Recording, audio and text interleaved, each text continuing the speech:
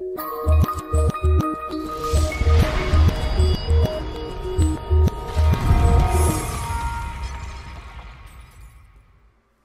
you ready, kids? Aye, aye, Captain. I can't hear you! Aye, aye, Captain. Oh! Who wasn't a cartoon in the late 90s? Homer Simpson. Ignorant and yellow and stupid is he. Homer Simpson. If nautical nuts, it's be something you wish. Okay, I think we. Yeah, we got the point, yeah. Welcome to Soda Speak. I'm Evan Mead. I'm Lyle Groniger. And we have a special show for you today dedicated to a 90s show that we didn't quite get the chance to talk about for time's sake. 3 hours of nostalgia. It's a bit of an overload, but there is one show we wanted to dedicate a special episode to, and that is Spongebob Squarepants, which premiered in the May of 1999 at the Kids' Choice Awards.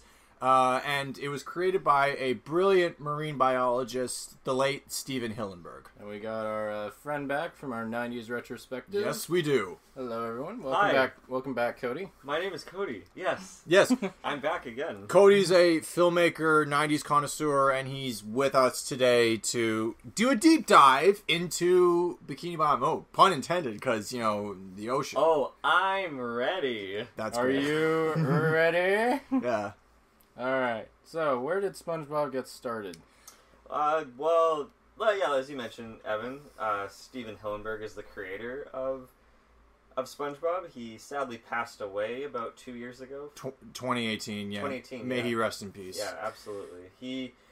So in the early 90s, and he created before that, sorry, he worked at this At a marine institute. Yeah, a marina institute, and he was actually loved doing the ocean. illustrations for this magazine that was there at the time, or maybe it was like a brochure. I can't really remember what it was called, but he was like drawing like a bunch of like wacky cartoons. Like there was like, I can't really remember the actual names for it, but he did have one called Bob the Sponge that actually was it was drawn like an actual sponge under the sea. Like a sea sponge. A sea sponge, yeah. It wasn't the square that we would know later on. And then it's funny, he made a short film called Wormholes. That's a very like abstract black and white kind of like ethereal kind of like short film that he premiered at this film festival. Okay. And the creators of Rocko's Modern Life was there and saw it and was like blown away by it. He's like, this guy's talented, we need to have him involved. And he got the job on that show, and he directed a couple of dozen episodes actually, which I did not know about. He was part of like the first 3 seasons. Yeah, he was a creative consultant. Yeah. What's really interesting, a lot of the key players on Rocko's Modern Life did go on to create SpongeBob SquarePants. That was the first job for a lot of people. Like, it was Tom Kenny's first gig. It was Mr. Lawrence's first gig. Oh, yeah. Which I actually haven't seen Rocko's Modern Life before. Yeah, I haven't seen many episodes either. I saw the Netflix special. Yes. Static Cling. That was a great that was parody, and that was a great examination of fandom culture and how fans treat reboots and resurrections and like just the overall story of a certain property that gets remade over the years just for the sake of being progressive. But the progressive element in that special for Rocko worked really well. Yeah, it was nice. And then he went off and did a little solo project, which would eventually become SpongeBob. He was trying to pitch it around to many different studios, and the way he pitched it he said, I want to make a show that's about a sea creature who's like Jerry Lewis. Yeah. So it's like Jerry Lewis. Jerry Lewis. Jerry Lewis, but under the sea is basically how he was pitching it. Then he was drawing a bunch of things like sponge and all that. And then he's like, hey, wouldn't it be funny if it was a sink sponge, like an ordinary house sponge? Yeah. And then like that was the first creation of SpongeBob as we know today. Yeah, and after the end of Rocko's Modern Life, it didn't last particularly long, but after that was finished, a lot of the crew came back and worked with Hillenburg on this project.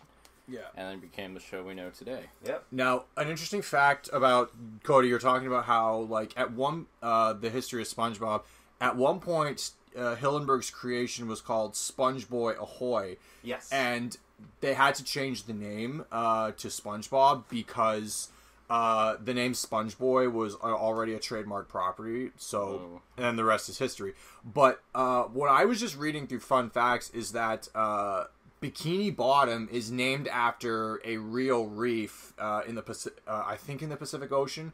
Called Bikini Atoll, I believe the name is. We'll fact check that. But yeah, it's named after the Bikini Atoll Reef, if my memory serves me. Okay. And that's where the origin Bikini Bottom, for the name Bikini Bottom came up. And fun fact, he came up with that name while he was driving in his car. So what's the premise of SpongeBob? People are probably wondering. Well, unless you've been living under a rock, like Patrick Star, describe what's the general premise of this cartoon? The general premise of SpongeBob is he lives in a pineapple under the sea. You don't say. But yeah, he lives in a rather deserted neighborhood. His two neighbors are his best friend Patrick Star and his other neighbor, his coworker Squidward Tentacles. And Patrick lives under a rock, and Squidward lives in an Easter Island tiki head. And the show is about SpongeBob living in the underwater town of Bikini Bottom, where he goes on daily adventures, gets into some shenanigans, and he works a full-time job as a fry cook at the under the sea restaurant, the Krusty Krab. Now, Cody, you were telling us earlier that you grew up in a coastal town in Canada, or at least you've been there. Oh, no, I didn't grow up there. I have a lot of family that lives out east in Nova Scotia. I've grown up around a lot of, that fisherman kind of lifestyle. Yeah. Mm-hmm. And, I mean, this kind of ties into why I love the show so much, is that it's just that kind of lifestyle and culture that I love. I love the water. I love that I have kind of this spiritual kind of energy symmetry between water. It's kind of deep that I have, but it's very relate to you, man. Therapeutic to kind of just stare out at the sea sometimes, and then watching things little things that they're not so specific of in the show, little things that you pick up on if you grew up under that lifestyle. I was a kid going, "Oh my god, the Krusty Krab restaurant is a lobster trap." Yeah. That's so funny. Yeah. I knew what it was right away. I like the way they incorporate ocean life and try to make it anthropomorphic. I like how jellyfish in this world are kind of a mix between butterflies and bees. Yeah. Or something I didn't initially know was that Bikini Bottom is made up of a lot of metallic, what looks like the mufflers from Earth trucks. Yeah, it's just a lot of garbage. And the reason why it's designed that way is because they wanted to give a very subtle environmental message about ocean pollution and ocean toxicity. Wow, I never thought of it that way. Yeah, but when you see something like Finding Nemo, where it's the Great Barrier Reef is just impeccably designed, yes, that's one side of the ocean that we should cherish and respect. But you got SpongeBob, where he's living in he's walking in between metallic buildings that are basically just car parts and boat parts. So who is SpongeBob? Now, Spongebob Squarepants, he is an anthropomorphic sea sponge who is designed in the shape of a kitchen, but his parents and his grandmother, which do make appearances in some episodes, his parents are designed more so like real sea sponge, like how a real sea sponge would be designed, or how a real sea sponge would look under the ocean. SpongeBob, like you said earlier, Jerry Lewis as a cartoon character. Jerry Lewis was definitely one of SpongeBob's inspirations, and Charlie Chaplin was also in there. You can kind of tell. Also, Pee Wee Herman. He's kind of a mix of Jerry Lewis, Pee Wee Herman, and Charlie Chaplin, as a character. I can definitely see Pee Wee Herman. He's very childlike. Yeah, he's very optimistic. He's very delightfully oblivious and naive. Yeah. Yes. But he's got a flare of brilliance to him. His attention to detail is absolutely impeccable, which I've often wondered when I talk about, the way mental health plays into the show, like, I've often wondered, like, if he's got some traits of autism, but we'll get into that a bit later because of how detailed he is with his job and how organized he can be. I kind of look at it as he is an adult because he has a home, he has a job, but he's always held on to that sort of childhood innocence. Yeah. That keeps him kind of positive, even about the things in life that we would normally in real life, kind of be like miserable about, or i.e. Squidward. Because I kind of invented this kind of like saying just based on the premise of the show, that you got to flip a couple Krabby Patties before you go out and jellyfish. Yeah, and and it's kind of stuck with me with that, where he is just positive. He's saying, I'm ready. He's positive going to flip burgers at a fast food joint. Yeah. It's like, kids, be like that, growing up. Don't be like our next character, Squidward Tentacles. Squidward Tentacles. Now, by the way, we forgot to mention SpongeBob, his voice actor is the great Tom Kenny, who has done tons of voiceover work over the years. Just an extremely talented gentleman. And I'd say this is his best known role. Oh, absolutely. Probably. Yeah. Longest running, now, too. Squidward Tentacles is voiced by Roger Bumpus, who also had a part on Invader Zim. And he's done a lot of stuff, too. Yeah. All these voice actors are incredibly talented. I'll always remember him in Heavy Metal as the guy who like takes an orb and grows massive and destroys a space station. Oh yeah, that movie is a trip show, kids. Heavy Metal. Oh, I love it. Check it out. When you're older. When you're older. But Squidward Tentacles is like we said, his next door neighbor. He's his coworker, SpongeBob's coworker, and he is just the most miserable person who lives under the sea. Yeah, he's very narcissistic. Narcissistic. Negative. Just negative about everything, and what's a key trait about him is that just deep down inside there's some love for SpongeBob. There really is. Or some, that, like I said, childhood innocence that wants to break free, but he's always blaming the whole world on all of his problems, and he's my favorite character. I will say that. I say this. That's like when you're younger, you love SpongeBob. As you get older and you kind of notice how the world works, you kind of become more like a Squidward. Oh no!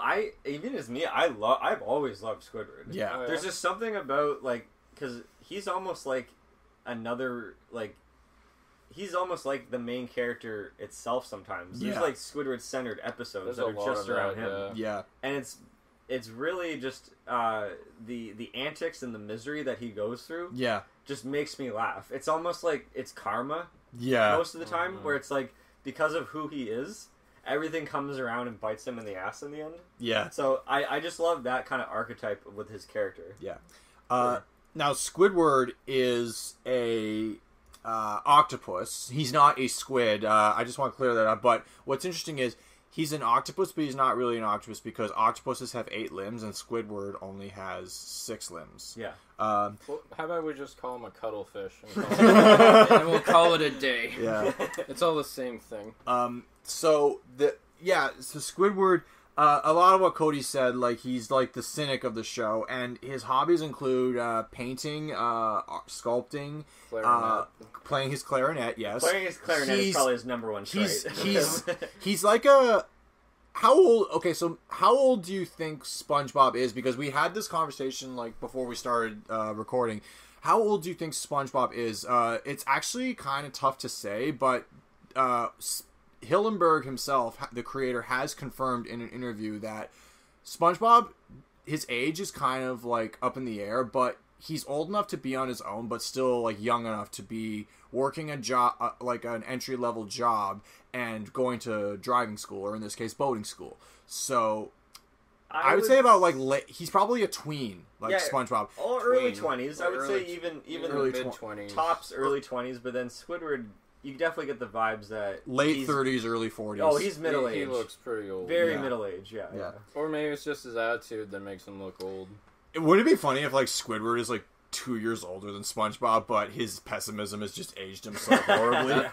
that makes sense. Yeah. There's a lot of crazy theories about SpongeBob, which we'll get into later. One thing I always liked about Squidward is that he's totally unaware of how mediocre he is. Oh yeah, absolutely. Or how subpar he is. He's so passionate in what he does, but he doesn't realize that it's mostly ego that's driving him to do this. And what's super cool is all these characters, in some form or another, are deeply relatable. That's one of the brilliant psychological episodes of it. We know the overly optimistic person who just the world is their clam, literally, or oyster, and literally we know the cynic who is but Squidward, you think that for a cynic, what's so brilliant about Squidward is you think that for a cynic he would be really down on himself, but he actually, his narcissism kind of compensates for... He looks at himself as superior to everyone else around him. And then there's some characters who are just blissfully unaware, and they go day by day and not think about anything. That's a perfect segue into our next character, SpongeBob's best friend in the whole world, Patrick Star. I thought his name was Krusty Krab. No, this is Patrick. Not a Krusty Krab. Fish paste. Patrick. Patrick Star is the definition of an idiot. Yeah, yes. He's SpongeBob's best friend who... It's funny, when I was kind of rewatching some of the earlier episodes, in Season 1, there's some smarts with him sometimes, ironically. Yeah, it's kind of like a Homer Simpson thing, where it's he'll accidentally say something intelligent. It's like a wild card of intelligence, But he's mainly known of just being an absolute idiot, and what's so beautiful about the dynamic between SpongeBob and Patrick is that SpongeBob never looks down on him. Because he is Patrick is just lazy, unproductive, unproductive, unemployed. I don't think he works. Never looks down on him. Well, there is one episode where Patrick does go to work and they have a fight about it. Ooh, so this is the thanks I get for working overtime. Overtime! But we're going to get that in when we talk about the episodes. Yeah, Patrick is definitely surprisingly smart at sometimes. Yeah. The inner machinations of my mind are an enigma.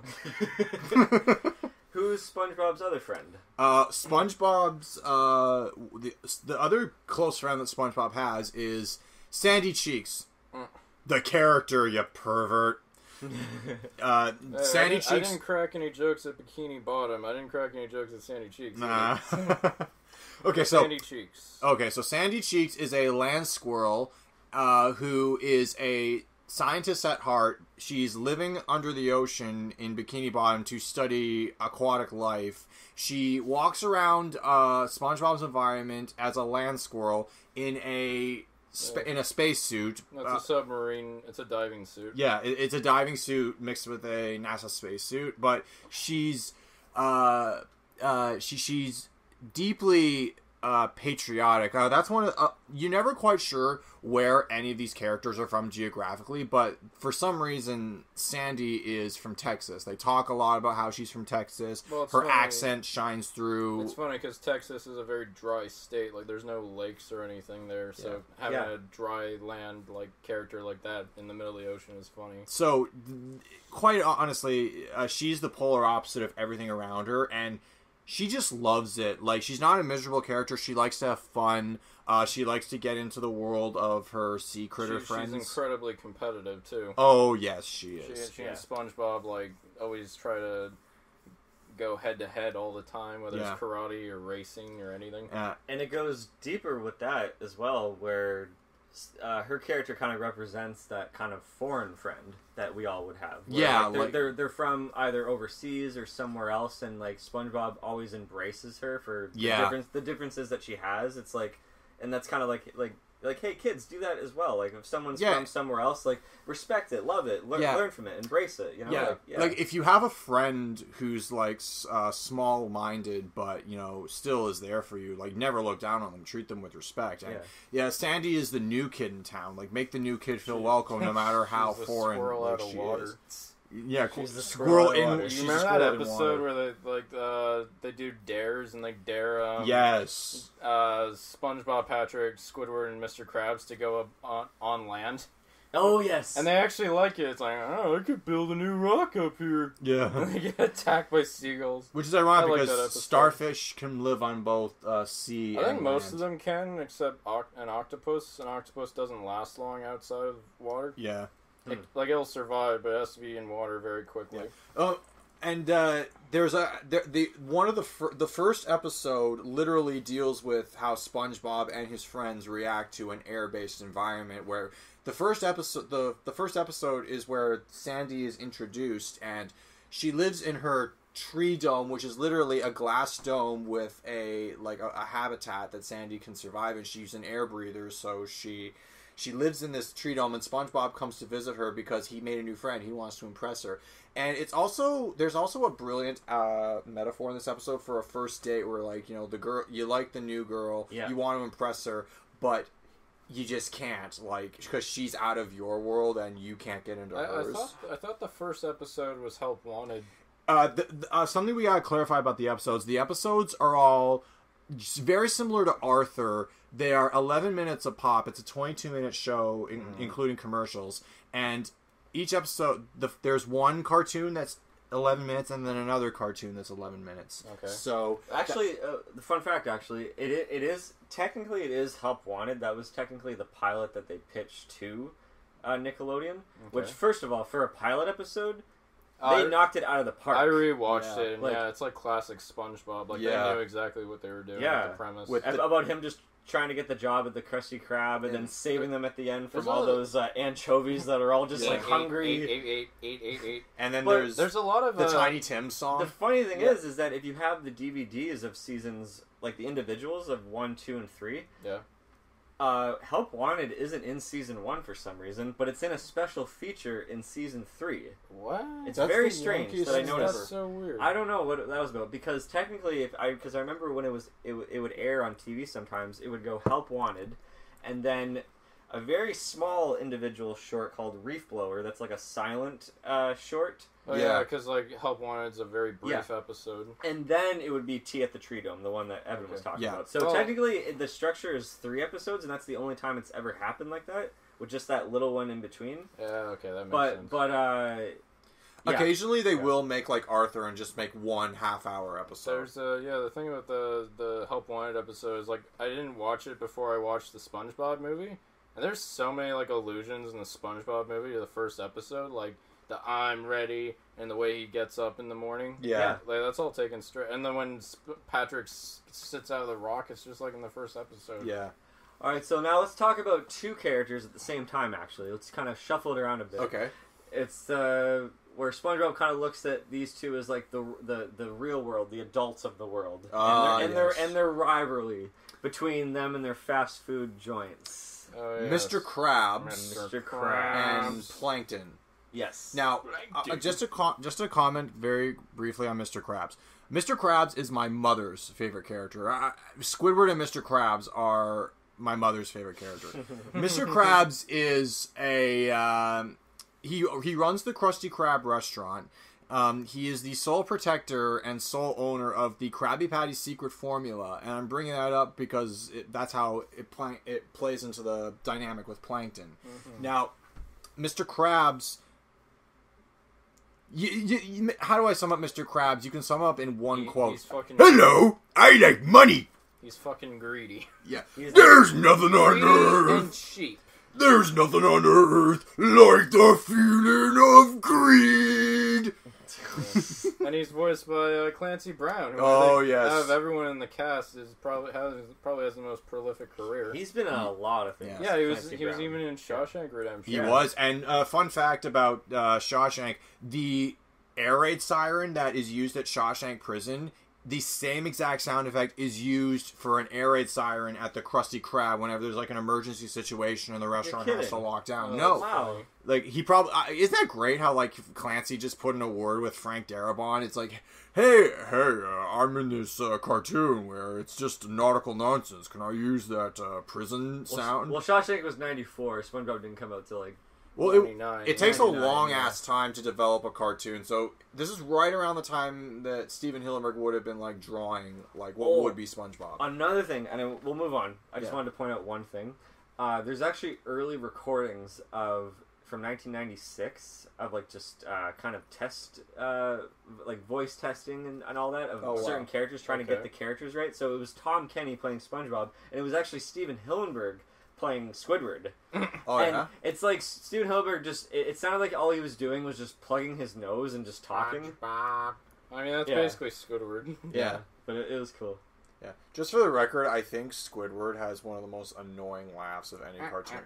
His nose, it's like you're squeezing it every time he's it laughing. undulates as he laughs. I honestly, if Roger Bumpus is just squeezing his nose whenever he laughs, it wouldn't surprise me at all. And Tom Kenny has a very similar like vocal trick where he like tickles his Adam's apple. He makes he described it as you make a sound that sounds like a dolphin, or you're letting the air out of a balloon, which is.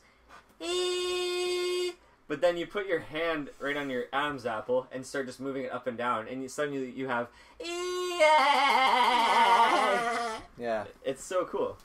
That's funny. But it's a very cool technique actually to make a laugh. Yeah. That iconic. Anyways, so Mr. Krabs, he's just greedy, and the extent to which he is greedy is quite disturbing, actually. Like it gets pretty bad. When we talk about the episodes, we'll get into how greedy Mr. Krabs can really be. We'll get into one of our favorite. We'll get into our favorite lines. Is there any other dynamic with Mr. Krabs other than his need for money?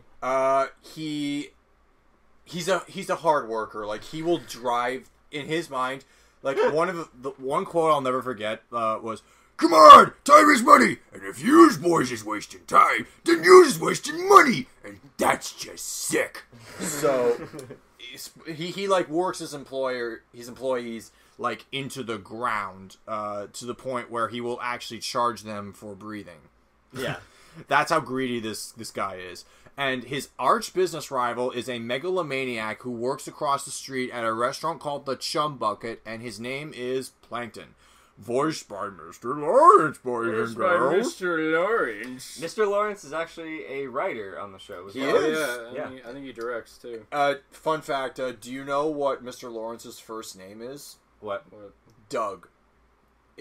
Doug Lawrence. He rarely ever goes by his first name. I mean, it catches my eye. There's not too many people who just go by Mr. Yeah. I thought you were going to say his name was Larry or something. And he also voices Larry, which he he does voice Larry the lobster. Yeah. I said crab, it's a lobster. It's funny. There's three like side characters that I look at in the show, which is Larry. Yeah.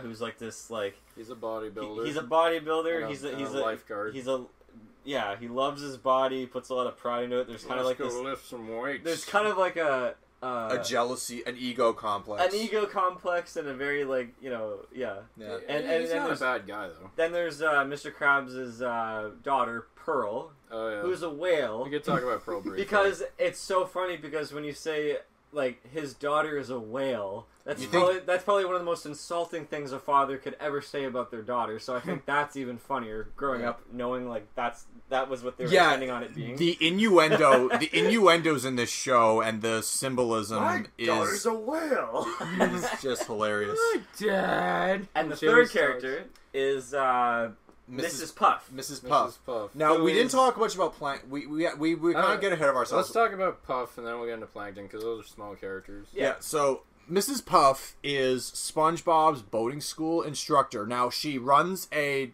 driving school for undersea folk, and SpongeBob is the student from hell to the point where he gives Mrs. Puff psychological episodes. I am not kidding around about that. Where she's happier to be in jail rather than teaching SpongeBob. No, but like weights, no more SpongeBob. Okay, so if you look at the mental health dynamic, I once joked about how when I was just leaving high school, I came up with a theory that a lot of the core characters in SpongeBob are allegories for mental disorders. Like SpongeBob could easily represent either ADHD or Asperger's syndrome. Patrick is mental retardation. Unless you can think of anything else. Squidward is depression. Mr. Krabs would be OCD with his obsession for money. Plankton is megalomania. And Mrs. Puff would be anxiety. What would Sandy fall into? Sandy, I don't think, like, being extreme, patriotism, or, I think, maybe borderline personality disorder. I could see borderline personality disorder. Well, because Sandy can. One thing we forgot to mention about Sandy when we described her character is that bipolar disorder. Bipolar more actually. She can flip on a dime. I know slightly more about bipolar than I do about borderline personality disorder. Okay. So I know that SpongeBob, when SpongeBob and Sandy are together, like as friends, her mood can change on a dime from really overly happy to impatient to angry in a fraction of a second. Yeah, she's very unpredictable. Yeah. Anyways, and Mrs. Puff, on the note of Mrs. Puff would be severe anxiety. Now, Mrs. Puff is one of the, after Squidward, she's probably the most depressing character on the whole show, because there is one episode where she comes into class, Sorry I'm late, ladies and gentlemen. I was at a stoplight, and I had the whole I'm going to be doing this for the rest of my life conversation rear its ugly head, and then they just don't give a shit, like, when they look at her, like, so Mrs. Puff, oh I forgot about that line. I don't remember that. Mrs. Puff is a sympathetic character, but when the show was in its heyday, you do, like, there is a sense of charm to her, like, she's very maternal. Like, I like the sound of her voice too. Yeah, it's that teacher that, you know, you can still respect, but you also know that she is paid to like you and to look out for you. But one of the it's even in the show's heyday, it is kind of obvious that she does not like SpongeBob, and when the show actually hits the decline, it gets way, way darker. Like, there's an episode where she actually shrivels up into, because she's a pufferfish, and pufferfish, if they're agitated, they will blow up. Like, they'll expand their bodies. That's their defense mechanism. And there's one episode in the show's decline where Mrs. Puff shrivels up into nothing, and her anxiety is just so bad that she can't puff up anymore. And there is also there's also another episode where she flat out tries to murder SpongeBob. Like, that's the degree to which this character was taken. But we'll get into that in the decline of the show. Yeah. So moving back to our megalomaniac. Yeah. So not much more to say about Mrs. Puff. She not so secretly despises SpongeBob. She's super anxious, but she runs a boating school, and she's his instructor, and he's the student from hell. Yeah, Done. that's Mrs. Puff. Now back to Plankton. Plankton, the nemesis of Mr. Krabs. His only goal really is to get the secret formula, because I think that's like his idea of what will make his restaurant better. The secret formula to the Krabby Patty. The Krabby which Patty. is like the Big Mac of the Krusty Krab. I'd laugh if it's just like Thousand Island dressing or something. Yeah, pretty much. It is. Yeah, but he has a wife who's a computer. He's married to a computer. Named Karen. Okay, Karen. Okay, Karen. And she literally speaks to the manager of the Chum Bucket every fucking day. Yeah. She's married to the manager of the Chum Bucket. Oh, man. I wonder if that's where that originated. I'd like to speak to the manager of the Chum Bucket. Yes. Now, Yes. Another fun fact, the voice actress who voices Karen, the computer wife, is Tom Kenny's wife in real life. Oh, really? Oh, Yeah. Nice. Oh, I like what's her her name? voice. I think it's Jill Talley or Jill Talley. I gotta look this up, but it's, I think, Jill Talley. So let me just confirm this. But yeah, keep talking about Plankton. Well, Plankton, I just find the whole irony behind his character just one of the most, like, it's like a wild card of funny. Yeah. Sometimes in the show, where it has like that Pinky and the Brain kind of mentality, where he's like an evil genius, so small, but like there's just something so, like, I mean, it's very classic, like Looney Tunes, like Roadrunner, like where he has a motivation, he has a plan, he's evil, but then like just everything goes wrong. It falls for him. apart. Yeah, it all goes wrong. He keeps buying shitty products from Acme, and they never work. So yeah. It's like there's very much a Wile E. Coyote road. Well, absolutely. I do like the or episodes. a Bugs Bunny Daffy Duck dynamic. Yes. But I do like the episodes where, like, Plankton isn't really like the antagonistic force. He's just hanging out with the characters, like the Band Geeks episode. Yeah, I love the part. I love the part where he's trying to play a harmonica, but he's so tiny that it takes so much out of him. He's trying to run to like each part of the. Do instruments of torture count? Well, that kind of leads us into, like, now let's kind of get into the meat and potatoes of the show, which is just our favorite episodes or our favorite quotes. Just or things noteworthy that, episodes. Noteworthy episodes. Now, before we get into it, let's just try to, like, give people some context that when it comes to logic, this show just doesn't give a crap about that word. It never... No, but especially this show. Yeah. Like, when you really think about it, like, there's... fire underwater sometimes. Yeah. There's I mean, for they're like you said before, the boating school. Their cars are boats, motorized boats. I have a question. You know, I was talking about this yesterday with Evan, but like, you know, in the background, there's always like those like sunny flowers. Yeah, everywhere. yeah. What the hell is that? It's just pretty backdrops. Like in the ocean. Like, what is it? Like, it's probably like algae or an algae collection. Yeah. It looks like a leg just got dropped in the ocean. Well, so to talk about the noteworthy episodes, there is one thing we'd like to stress. Like all great animated epics, this show is still running today. That's not the great part about it, but its heyday. No. It came on the air in the summer of 1999. And it's still running, so it's on its 21st year. I can't believe that. And 21 seasons. The only other shows I can think of that are running nearly as long are The Simpsons, which is at 30 seasons, and Arthur, which is in its 23rd season. Yeah, and like Family Guy and South Park. Right. Yeah, I was shocked that I was like, whoa, Family Guy's been on for that long? Well, to be fair, Family Guy did get canceled and then resurrected. So True, yeah. But anyway, so the episodes we're mainly going to be talking about, our favorites, exist in the Golden Age, which spanned from 1999 to the winter of 2004 when the Spongebob Squarepants movie premiered. So the first 3 seasons. The first 3 seasons, yes. So like we're old school fans of this show. Yeah. So like when Steven Hillenburg was on the show with his like original staff, like that was the first 3 seasons, and including the movie, and then. After that, seasons 4 plus, but even though they kind of came back for a couple episodes later on, and also for the sequel that came out in 2015. Yeah, they kind of came back too for that. We kind of look at it as like that's not only the golden age, but it really shows because even I don't know if you guys felt this, but even as a kid trying to watch that first episode of season 4, or just I don't even know if it was the first episode, but just trying to watch season 4, something felt off. Yeah, we'll get to that when we get to that, but the point is, so Cody, what is your favorite episode like of this era, or from the whole show? Because I tuned out after the movie pretty much. Oh, me too. Yeah. I'm sure we all did. Yeah. After 2000, after 2000, there were a couple episodes that I did watch and enjoyed to a degree, but after 2006, I was done. Done. Yeah. After 2005, I was done.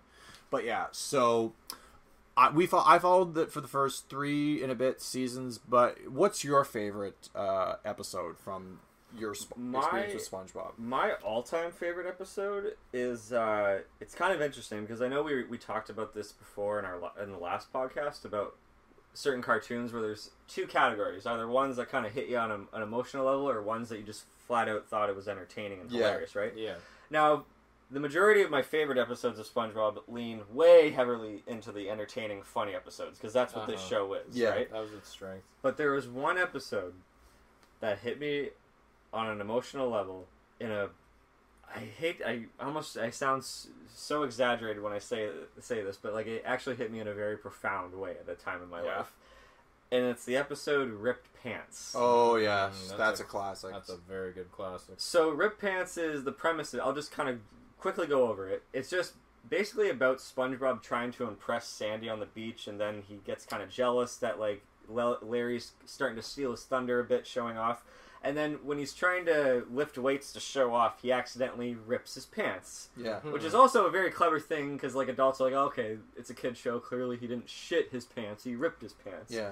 So everyone finds it the most hilarious thing ever, and he's getting all the attention, and he does it like a few more times, and everyone still finds it funny. Then you slowly start to see people around him start to go, okay, well, he's taking it too far. It's okay, it's a bit much, a little too far. And then he completely crosses the line at the end that actually upsets Sandy as well, and everybody, where he fakes his own death, Yeah. trying to rip his pants. Yeah.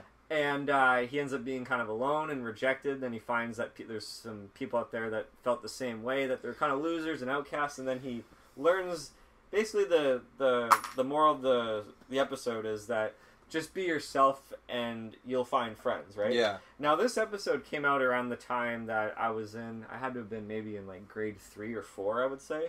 Oh, yeah. And I was that kid. Yeah. I was that kid in the playground trying to make friends as in the most desperate ways possible, just for a laugh, just for attention, just for all that. And there were times where, like, I wasn't even noticing that people would just kind of drift away. Yeah. Because they probably thought it was so freaking annoying and it was just too much for them. So when I saw that episode, usually cartoons are just, like, at that point was just sort of a distraction. Yeah. Right? Like, oh, funny, da da da. That episode, when I watched it, I was like, wow, that's me. Yeah. And I kind of just changed myself a bit and was sort of like, okay, just be cool and be yourself, and then you'll find friends. And I'm not kidding. Yeah.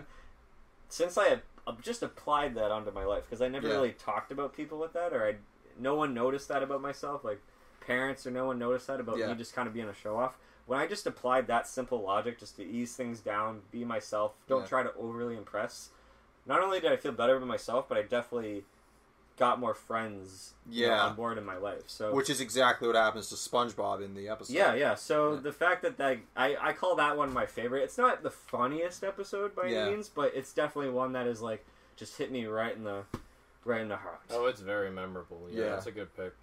What's yours? What's yours, Evan? My favorite is what a lot of people describe as the magnum opus of SpongeBob. My favorite episode is would have to be Band Geeks. Band Geeks. Now, Band Geeks, to give you the concept of Band Geeks, because we talked about how Squidward... Oh, just before I forget... Tom Kenny's wife is Jill Talley, and she did voice Karen, the computer wife. Okay. So, moving on to Band Geeks. Band Geeks is an episode where Squidward is going about, like, his, narcissistic artist life who isn't as great as he thinks. And he gets a phone call, an obnoxious-ass phone call from his high school rival, Squilliam Fancy Son, another octopi guy who looks... Picture Squidward, but a more annoying voice, a unibrow, and he wears a fancy bathrobe because he's, like, filthy rich. So Squilliam Fancy Son calls Squidward up and asks him, how's life? And it's that, like, stuck-up asshole from high school who calls you to rub it in your face every now and again. But it's like, you both have seen Clerks 2, right? Yeah. Like, remember when Jason Lee... pickle fucker comes in and taunts them. It's basically that. But this, instead of, he basically says, my band is going to play the Bubble Bowl next week, but I'm busy and I can't make it, so maybe your band could cover for us. Oh, that's right, you don't even have a band. And then Squidward, just to shut this guy up, says, I do have a band and we are going to play the Bubble Bowl. And then as soon as he hangs up the phone, he has to pull a band right out of his ass, and he does so by taking all the key characters who have speaking roles in SpongeBob and dragging them to an abandoned warehouse for band practice every night of the week for a week. And it's really cool because you get to see these characters like function as a unit, and it's one of the few times in the show's history where they do that. And you basically get to... It's funny because Squidward has to take people who aren't musically inclined at all, and it also features one of the funniest lines in the whole show that did become a meme later on. Is mayonnaise an instrument? No, Patrick. Mayonnaise is not an instrument. Horseradish isn't an instrument either. Cody, weren't you telling us about like a guy who actually I can't remember, one of you told me about this guy who took like mayonnaise jars and turned them into instruments. Yeah, there's a video on YouTube of a guy that took a jar of mayonnaise and like kind of shook it up to make like that plop sound. Yeah, and like tapped on the jar like percussion. Yeah, and just made a whole bunch of things and put it into Pro Tools and just made like a beat with mayonnaise. So he did prove technically mayonnaise can be an instrument. So I thought it was kind of funny. That's so great. That's great. So back to the episode. The band actually does make some progress despite the fact that there's so few of them are musically inclined. And then they straight up steal a joke from Arthur about playing loud. But this is a rare instance where they steal a joke and they make it funnier. Like the joke, because Arthur did this, like, let's start the show off with a bang, and then they just do a boom. But the Squidward says, people talk loud when they want to act smart, right? And then Plankton's like, correct! Then, so if we play loud, everyone will think we're good. And a 1, and a 2, and a 1, 2, 3, 4. It cuts to a wide shot outside exterior. All the windows burn. Yeah. And then Squidward's like, okay, new theory. Maybe we should play so quietly no one can hear us. His face is like smeared. Yeah, yeah. In the G-force. So, but then a fight erupts, and then the fight erupts, and then once class is over, they all head home, and then Squidward is like tearfully saying, thanks a lot, guys. Like, I had a dream. You crushed it. Thanks for nothing. He literally says thanks for nothing and walks away in despair. Yeah. So once the band realizes the error of their ways, SpongeBob gets them together and says, you know what, let's do this for Squidward because he brought us together and we let him down. So the next day, Squidward goes to the entrance of the Bubble Bowl where Squilliam actually shows up. I thought the fucker said he wasn't available, but well, it's a fucking cartoon. Who cares? And he wanted to watch the tragedy happen. Yeah, he did. And he wanted to watch the fireworks. Even though the fucker said he was busy, he shows up to watch Squidward fail. Now, but wait, sorry to interrupt. I have to mention this just so people get some context. Is that normally a Squidward-centered episode ends off with just him in complete misery or nothing works out for him. Yeah, he just gets fucked over so hard. As we get to the Super Bowl, or not the Super Bowl, the Bubble Bowl. Well, I was just about to talk about that. Basically, the Bubble Bowl is literally the Super Bowl. Yeah, and it's basically the characters from Bikini Bottom go into a water dome, and they go through a shaft elevator up to the mainland where there's a football arena, and it's basically fish playing for humans in an encased bubble dome in the middle of the halftime show.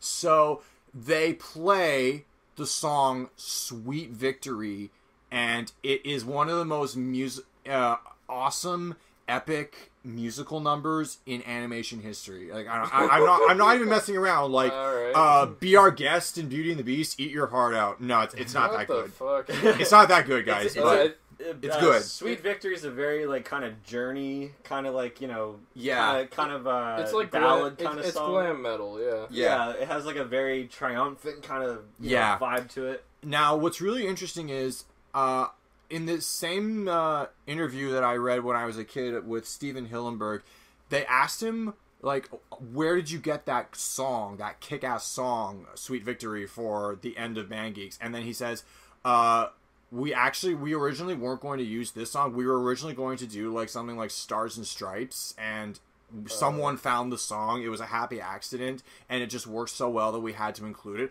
And I am so glad that they did, because if they did something generic like Stars and Stripes, the episode wouldn't have had an appeal.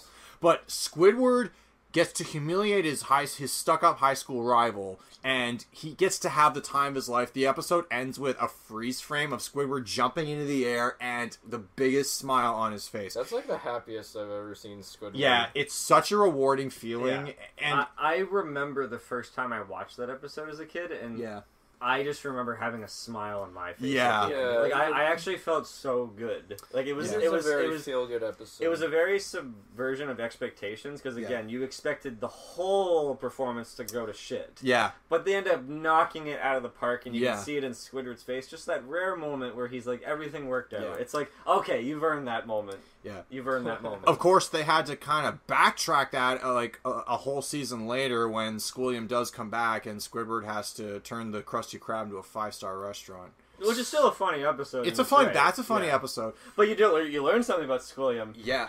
He's also a cashier. Really? Of course not. I'm filthy, stinking rich.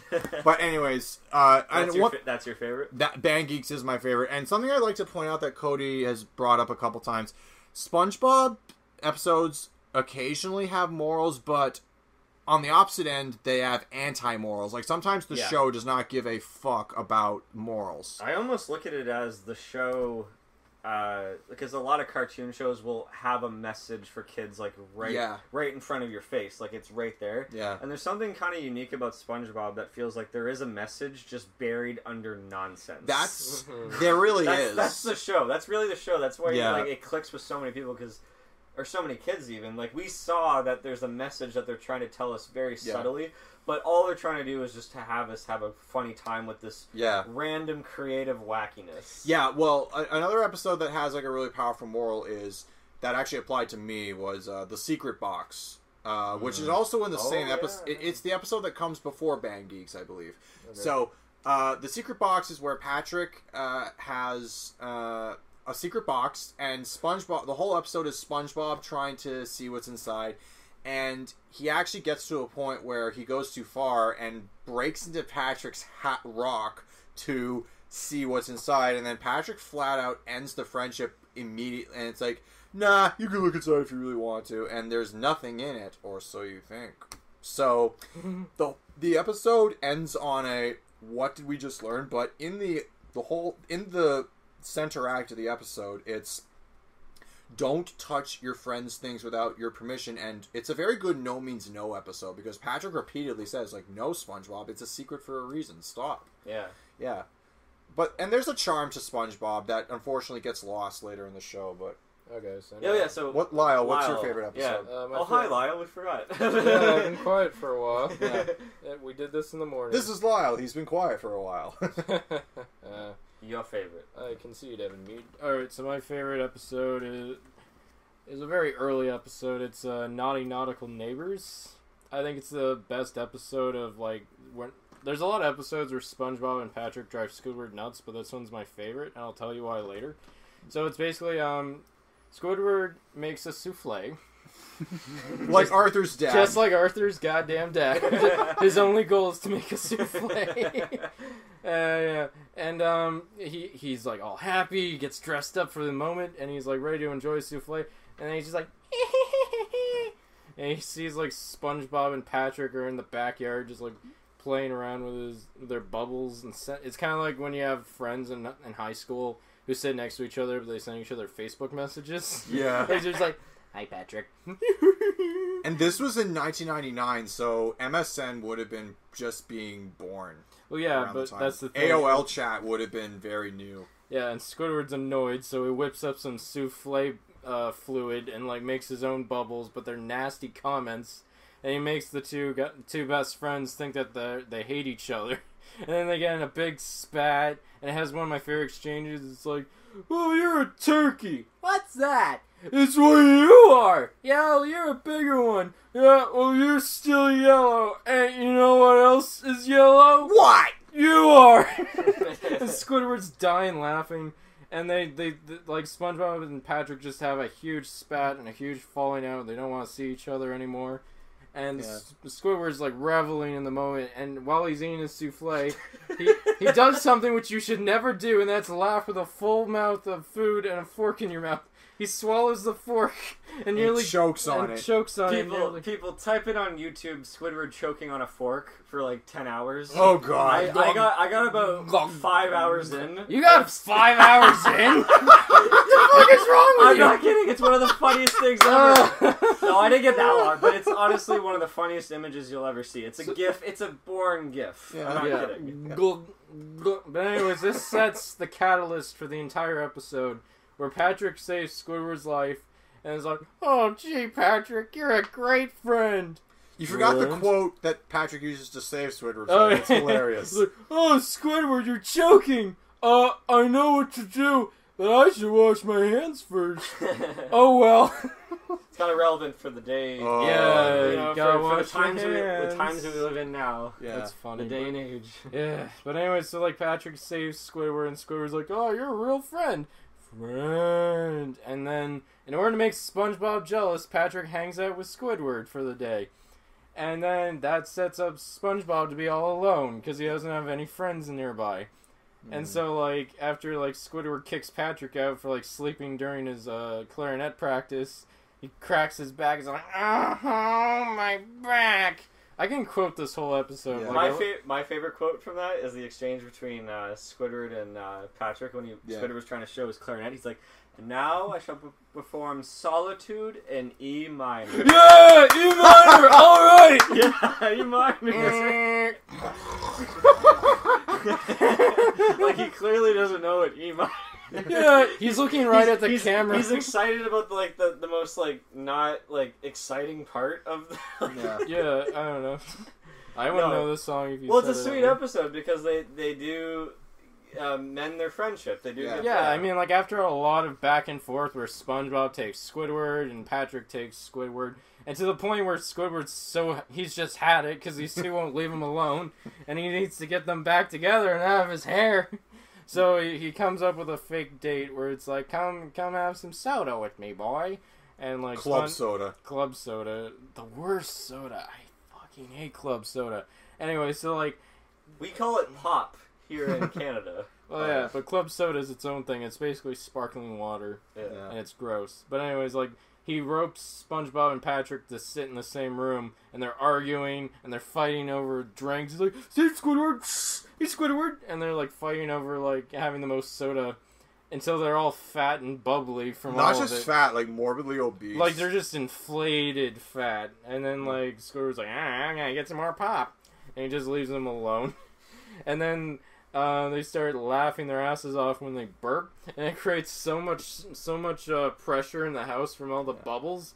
They destroy Squidward's house by accident.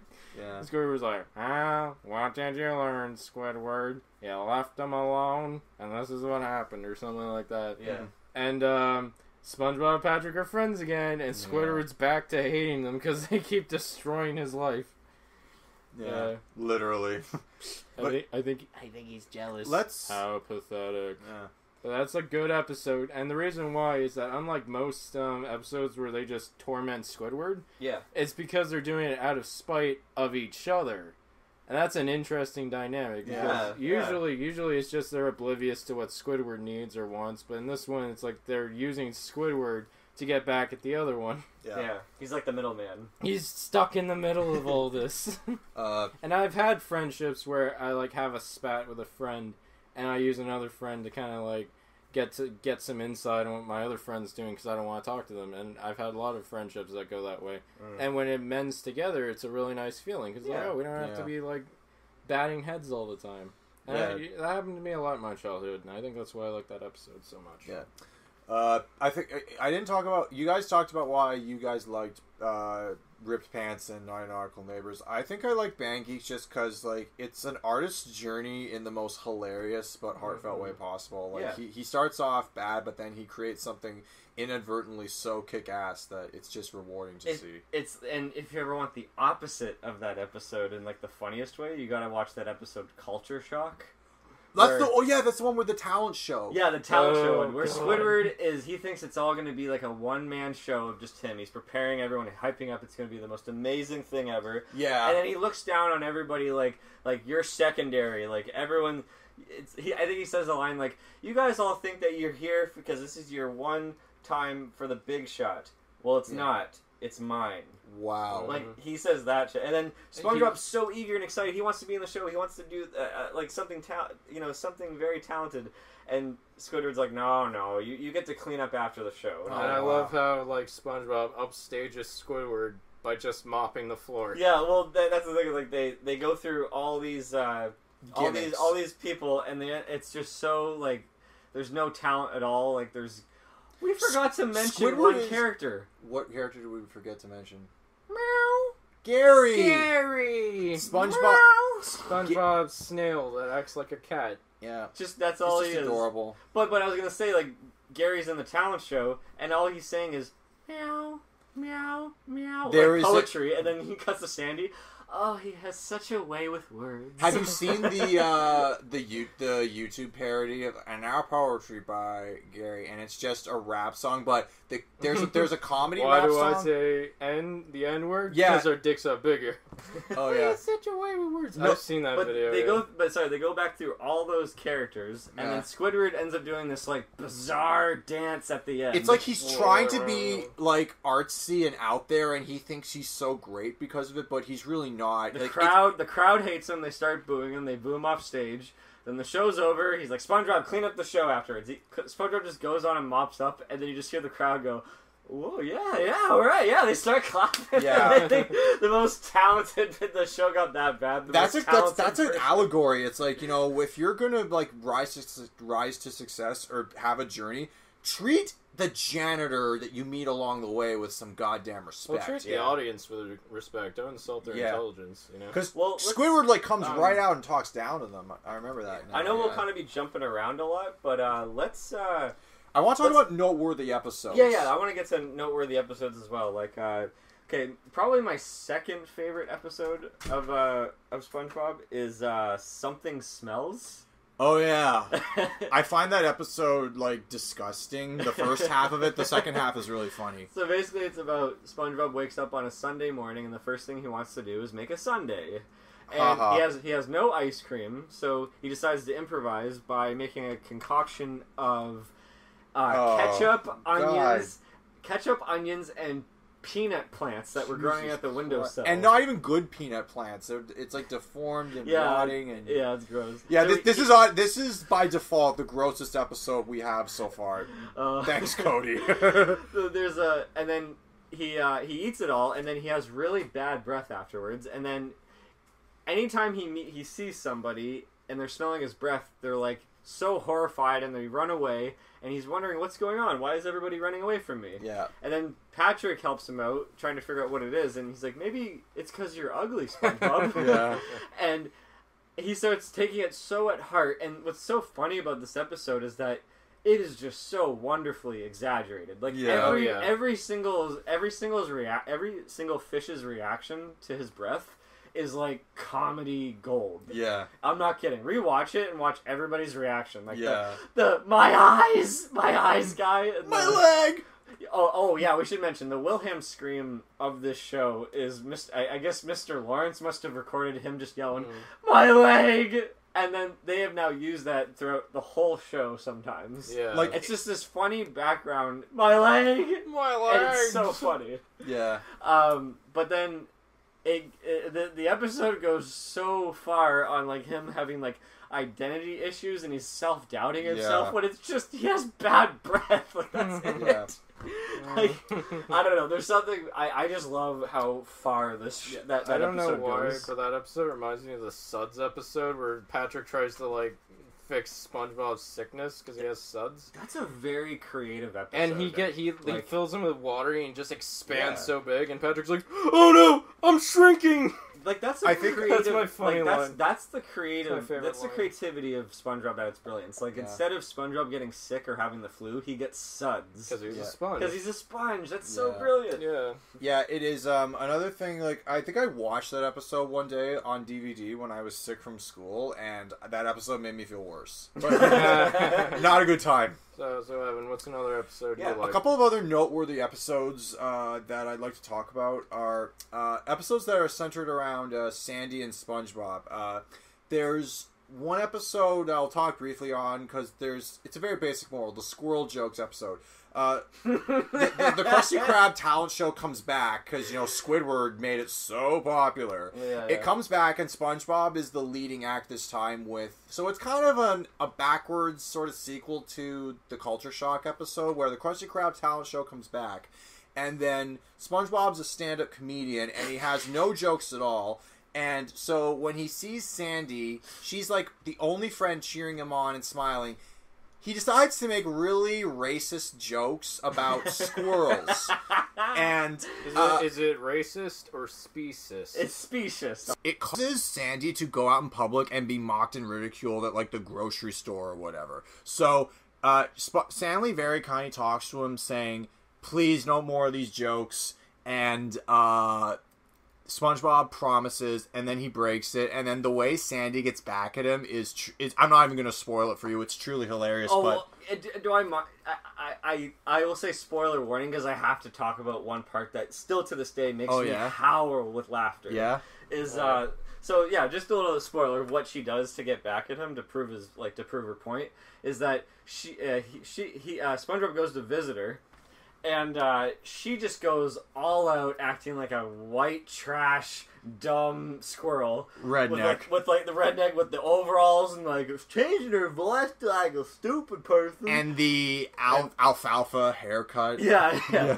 So she takes off his helmet to like that's filled with water so that he can breathe. Well, no, she takes it off to put her like flowers in, and he can't breathe. And she goes, "Oh yeah, you're a sea creature. Now, what was that thing that sea critters need? And then she's saying like a bunch of times, and it shows a close up of her Adam's apple that's just moving up and down. Oh god! And I don't know what it is. It still makes me laugh to this day. Like, why is her Adam's apple moving so much? And why do they have the need women to like? Don't have Adam's apples. So that's even better. But they show it in detail by punching into a close up of it just moving up and down, and it's like just that bizarre. Like there's very specific. This show things. gives no fucks. Remember that when it comes to logic. It's just very specific things about this show that make me laugh, and like the fact that they have to punch in on her Adam's apple just wiggling up and down is fucking hilarious. So, the moral of that episode is, please, if someone is offended by something, don't fucking keep doing it. Yeah. Like, there's some people I can think of in my life who really need to learn that lesson. Well, actually, I kind of look at it as like, don't just specifically make fun of something just that, because at the end he makes fun of sponges, he makes fun of crabs, he makes fun of everybody. He does what every successful comedian learns to do. He branches out his material rather than just sticking to one. And he reins it in a little. Yeah. It would be like if Russell Peters or any other comedian who has Ricky Gervais, or it'd be like if Ricky Gervais just had one act where he just talks about the same thing over and over again, or Russell Peters just made jokes at the expense of Indian people. Because Russell Peters' comedy shtick is way beyond like making jokes at the expense of his own race. He makes jokes at the expense of everyone. Mm-hmm. So, a good lesson for any wannabe comedians out there, and anyone who just, in this climate of, if you think the world is in a state of, we can't make jokes anymore, A, you're wrong, and B, watch this episode and to understand why you're wrong. So, what's the other Sandy episode? The other Sandy episode is actually an episode that has sparked a ton of fan theories. There's one that the fans can agree on. The Karate Choppers episode is an episode where people would like to think the whole episode is about sex. And I have to be honest, once you apply the logic to how the episode works, not only does it make sense, but it makes me want to go back and look at some of the Disney epics and think of, like, wow, there was sexual innuendo everywhere in Disney. Like, it's actually... the subliminal messaging is just off the charts. But we're not talking about Disney. Okay, that's for another show. What about Karate Choppers? Karate Choppers is an episode... The plot of the episode is SpongeBob and Patrick do karate, like, recreationally as often as they can. They enjoy it so much, but Mr. Krabs orders them to stop, or SpongeBob gets fired because it's impeding his ability to be productive at his job. So, the reason why it's metaphorical to sex is because, or at the very least casual sex, because SpongeBob and Sandy aren't committed at all. And, well, they're not. I mean, at the very most, like, this episode shows that they can have a friends with benefits thing going on. Do they ever date in the show? No, but like I said, the Tea of the Tree Dome doesn't need to be about dating, but there's so much of the allegory. There's so many metaphors for a first date experience, like you want to impress the new girl. Let's go back to the karate. So Karate Choppers, it starts with SpongeBob comes home and why is Sandy waiting in his home? Like, why would she be there? And they do karate, and then she goes home, and then he calls her up on the phone late at night to try and do karate through the phone, and then she hangs up saying, "Nice try, SpongeBob," which is a stab at booty calls and like late night text saying, "I can't sleep. What are you up to?" or "What are you wearing?" or something. Mm-hmm. So that fails, and then they're at the grocery store, and Sandy is distracted by everything. She thinks everything around her has to do with karate. And the same thing happens to SpongeBob. Like, he's at work, and he thinks a customer is Sandy because he keeps seeing her that way. And there's just little things too, like SpongeBob, says safety first, and he winks like literally at the camera. So wow. No, watch the episode again, like because I rewatched it the night before this recording, so just to remind myself of where all the innuendos are. But I'm not quite sure what the moral of the episode is, because in the end, Mr. Krabs tells them to stop. They can't stop. And then it turns out that, doing karate can actually make money. So is the moral, like, go into porn? Mr. Krabs becomes almost like a pimp. Oh, God. Like, I love karate. I love money, eh? I hate all of you. I want to just... Oh, wait, I'm sorry, Evan. Oh, my God, I get you guys mixed up all the freaking time when I say names. My name is Lyle. Lyle. What's another noteworthy episode? Okay. I mean, we probably should move on after this if you want to talk about maybe one more episode. But let's just keep the episode moving.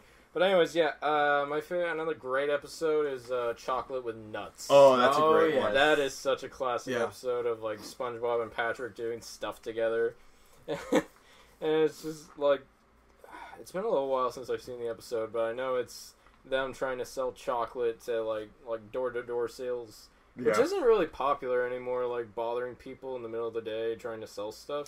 The internet kind of killed that business. Yeah, you can't really do that anymore. But, it's just funny how they fail every time to sell frickin' chocolate. The Patrick, easiest thing in the world to sell. They can't sell it. Yeah, and, Patrick even goes so far, he's like, what do you want? I love you.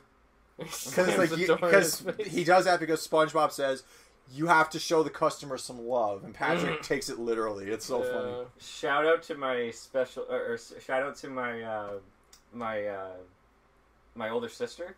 Her favorite fish in this show is that green fish, who later in osmosis they call him Tom. So we're like, hey, okay, his name is Tom. So we remembered that, and we just howled with laughter when this green fish later on to be the infamous chocolate-loving maniac guy in that episode. Chocolate! He chases him after. He chases after them and guys, just sell him the chocolate. He obviously wants it. And then that wraps up the end of the episode. He actually just pays I don't know, thousands of dollars for all of this chocolate. And then what do they do with the money? You think they invest or do something, put it in a bank? No, they just go to a fancy restaurant with the old lady and her daughter or whatever. So how long have you two ladies known each other? What? What did he say? What did he say? They're selling chocolates! Chocolates! I remember when that was invented. Oh, God. Yeah, no, the show can be really, really raunchy and really, really edgy when it wants to. Oh, I find the episode Sailor Mouth an edgy episode. I love that episode. He said... a dolphin sound. And apparently there was some controversy surrounding it about encouraging kids to swear. Oh my God. Which is kind of funny because it reminded me, going back to our last episode, or our last podcast about Rugrats, is that there's also a Rugrats episode where Angelica learns a swear word as well. Because she was on this show, a kid's show, and she overheard the girl that's the host of this kid's show that hates her job. She says, "All these kids are a bunch of," and then it would always cut away or there'd be a sound. So Angelica starts to say that word and horrifies all the adults. And the same thing happens in Sailor Mouth where they learn all these bad words. Yeah, no, a lot of the big kid shows of the late 90s, early 2000s had that episode where a character swears, and it's always controversial. Arthur did the same thing. It was a later episode that I only saw when I was an adult, but once you see it, it's why is this controversial? Because it's implied that a kid swears. You want to watch a show about a kid swearing, watch South Park. The Mothers Against Canada has been trying to take that down for years. Blame Canada! Yeah. Can I go through a run through of my favorite quotes from this show? Sure, go ahead. Okay. An absolute run through just all of them. Yeah, go ahead. Cody has a piece of paper on him. I have notes. I need to. They are noteworthy. He was very prepared. Yeah. In the Bubble Buddy episode, SpongeBob makes a bubble that's a friend and puts him in the bathroom in the beach, and then holds up the line for the bathroom for like 2 hours to the point where one guy is like, "That's it!" Open up to the door, there's a bubble, and then SpongeBob's like, "Hey, you're done, Bubble Buddy," and they walk away. This one fish in this pretentious voice just goes, "He kept us waiting for a bubble." One of my favorite fucking lines. It still makes me laugh. A guy dies as a result of SpongeBob's like naivety. Scooter, the kind of surfer dude. Yeah, yeah. He made me experience high tide. Buries him in the sand and he dies. Oh Lord. And following after that, they're all like complaining about what Bubble Buddy did to him, all these terrible things, and Squidward just yells out, "He made me provide excellent service." One of the we have to talk about, to segue into this, like, where the show is a meme gold mine. Oh, absolutely. Yeah, like meme culture has taken this like show and turned it into its own thing. Yeah, like, even I know we were talking about it before. I was trying to remember the term it was called, but like there's these things called gross-ups. Yeah. In the show. Yeah. Where it's like this very detailed, disgusting looking painting frame that is just, it's burned into your memory after you see any of these. It's not there for long, but it sticks with you. And it sticks with you for a long time. One of the most famous ones that did get turned into a meme was when in the Home Sweet Pineapple episode where SpongeBob has to crash with Squidward, like Squidward's like half asleep and it's like, "Good night, SpongeBob." Squidward's eyes snap open, and they're all, like, bloodshot because it's like, yeah. "Good night, SpongeBob," and he kicks him out. Like, I remember seeing that Squidward's eyes, like, just bloodshot and opening on the screen because he realizes that SpongeBob is sleeping in his bed. I remember howling the first time I saw that when I was a kid. People, Google image Squidward's unsure face. Oh, from Just One Bite. Yes.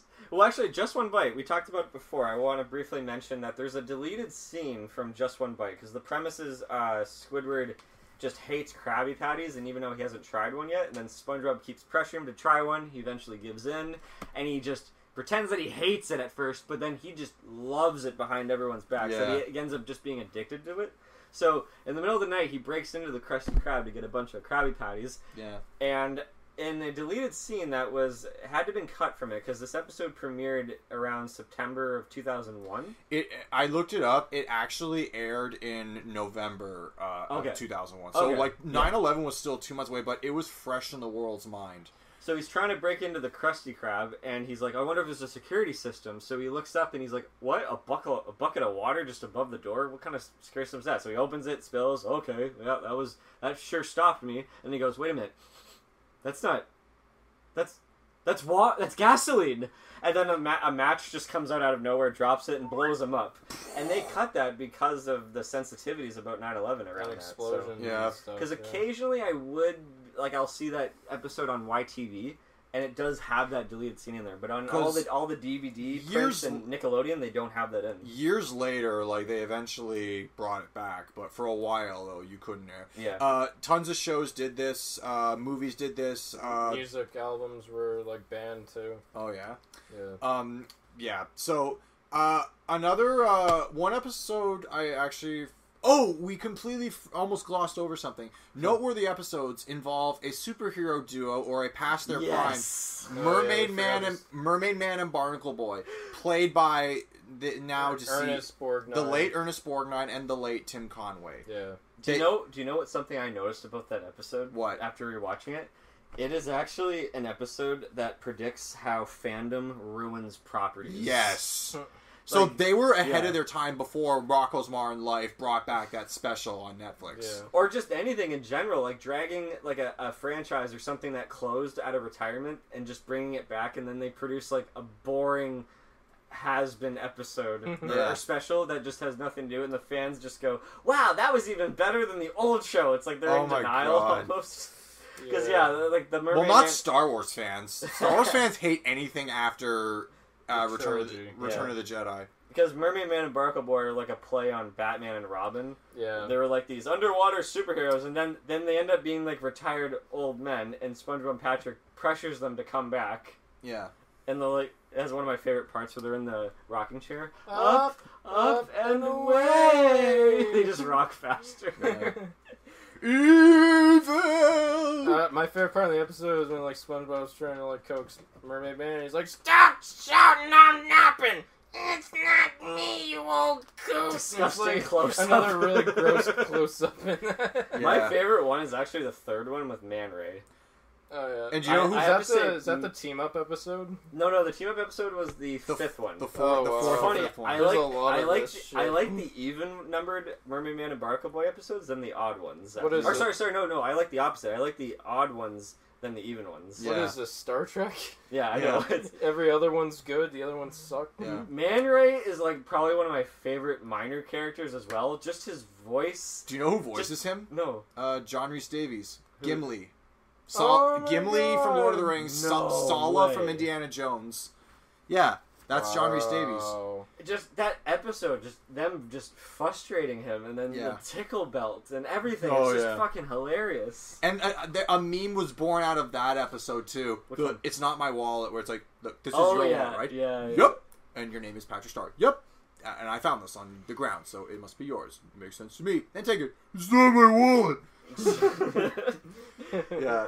My favorite line. He says, like, I opened up a checking account and I have checks with little poodles on them. Yeah, it's a great episode. That's great. So I think we should bring this on home and talk about what's next on the list to talk about. Should we talk about the theatrical releases? Yes. Of So Mr. Squarepants. in 2004, one quick thing I want to get to before that is very quickly. The episode that talks about Mr. Krabs' greed, I think, is either A, One Krabs Trash, or B, Krabbyland. Krabbyland is a short episode where he turns the Krusty Krab into an amusement park to capitalize on children's money, and the amusement park is so shoddy that it just doesn't work, and then they try to blame him, but before they can blame him, he's like running away with a bag of money, and he literally says, "I don't care about the children, I just care about their parents' money." And in the One Krabs Trash episode, that's where SpongeBob has the number one guy's hat, and SpongeBob decides that rather than sell it for millions of dollars, which is what it's worth, he returns it to its rightful owner, the guy who was number one, and SpongeBob puts the hat back in its grave, and then Mr. Krabs says literally, "Am I really going to defile this man's grave for money?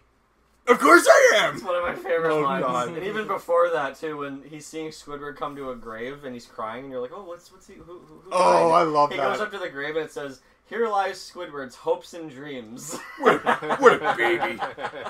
It's like, what a baby! I know we'll get into the movie, of course, but after we talk about the movie, can we just go back to just little fun facts that I noticed? Yeah. I noticed one that will probably blow your your mind, especially Lyle. We could save it to Well, the we're end. going to Yeah, for talk sure. about... We got to touch on the movie, Yeah, for sure. but So, movies. in SpongeBob... Yes. In There's gonna be 3 of 2004... them soon. In 2004, the SpongeBob SquarePants movie, directed by Steven Hillenburg, hit theaters, and I remember it actually hit theaters the same month as The Incredibles, and it was the second Nautical movie after Shark Tale. That fall. I hate Shark Tale. God. We forgot to give Shark Tale a dishonorable mention in our bad movie episode, but when we do another bad movie episode, we'll talk about Shark Maybe Tale. we could talk about DreamWorks sometime. So That's a whole different subject. yeah. So SpongeBob. And if you guys ever call me up and say, "Hey, do you want to do a podcast on an Illumination?" I will hang up immediately. Okay. We will note that. I don't give two shits about So Illumination. okay. So the point is, the SpongeBob movie, the story. Basically, Cody has talked about us last time on our 90s show about a philosophy. Yes. If you're going to turn a TV show into a movie, the stakes of the movie have to be higher than any episode previously done. Absolutely. Or it's not going to have the same appeal, and people are going to be like, why did we pay to see this? Why can't you just watch this? I can't believe we're paying to see something that we could just watch at home for free. Yeah. If you ask me, everyone in this series is a big sucker. Especially you! We'll get to them later, folks. They're coming. They're coming. The other yellow Yeah. characters. The other, yeah. That's another episode. But anyways, so the plot of the movie is basically this. Mr. Krabs opens up a second Krusty Krab restaurant right next door to the first Krusty Krab, because that's productive franchising, right? So Plankton is so angry that he discovers that and at this point in the show, he's tried everything to get the Krabby Patty formula, to raising an army of his relatives, to trying to steal SpongeBob's brain, but this time Plankton gets the biggest, most evil plan to actually steal the Krabby Patty formula.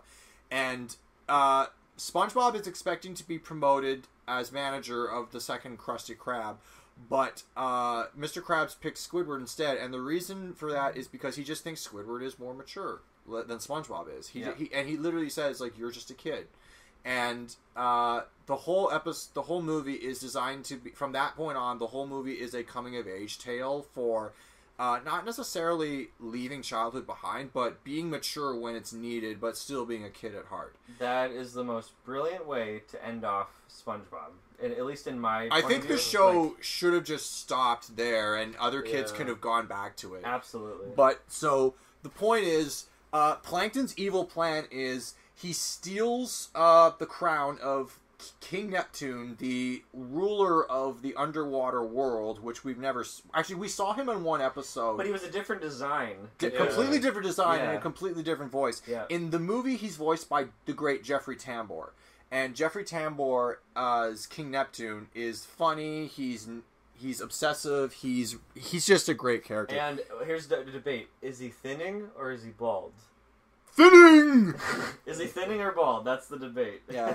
Bald! Bald! Bald! My eyes! So then, Plankton steals this crown, which covers his bald spot, and then he dumps the crown on the other side of the ocean in, like, the most dangerous, uncharted territory any man or fish can ever go to.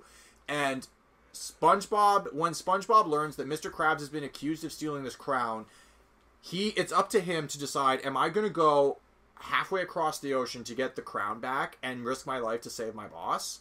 And the short answer is yes, and he has to tag Patrick along with him. And one of the funniest jokes in the movie for me, and they ruined it in the trailer because they show it in the trailer. It's like, Mr. Neptune very sternly said, the stakes are this. SpongeBob has to go across the ocean to get King Neptune's crown back to save, and if he fails, Neptune kills Mr. Krabs. Like, literally kills him.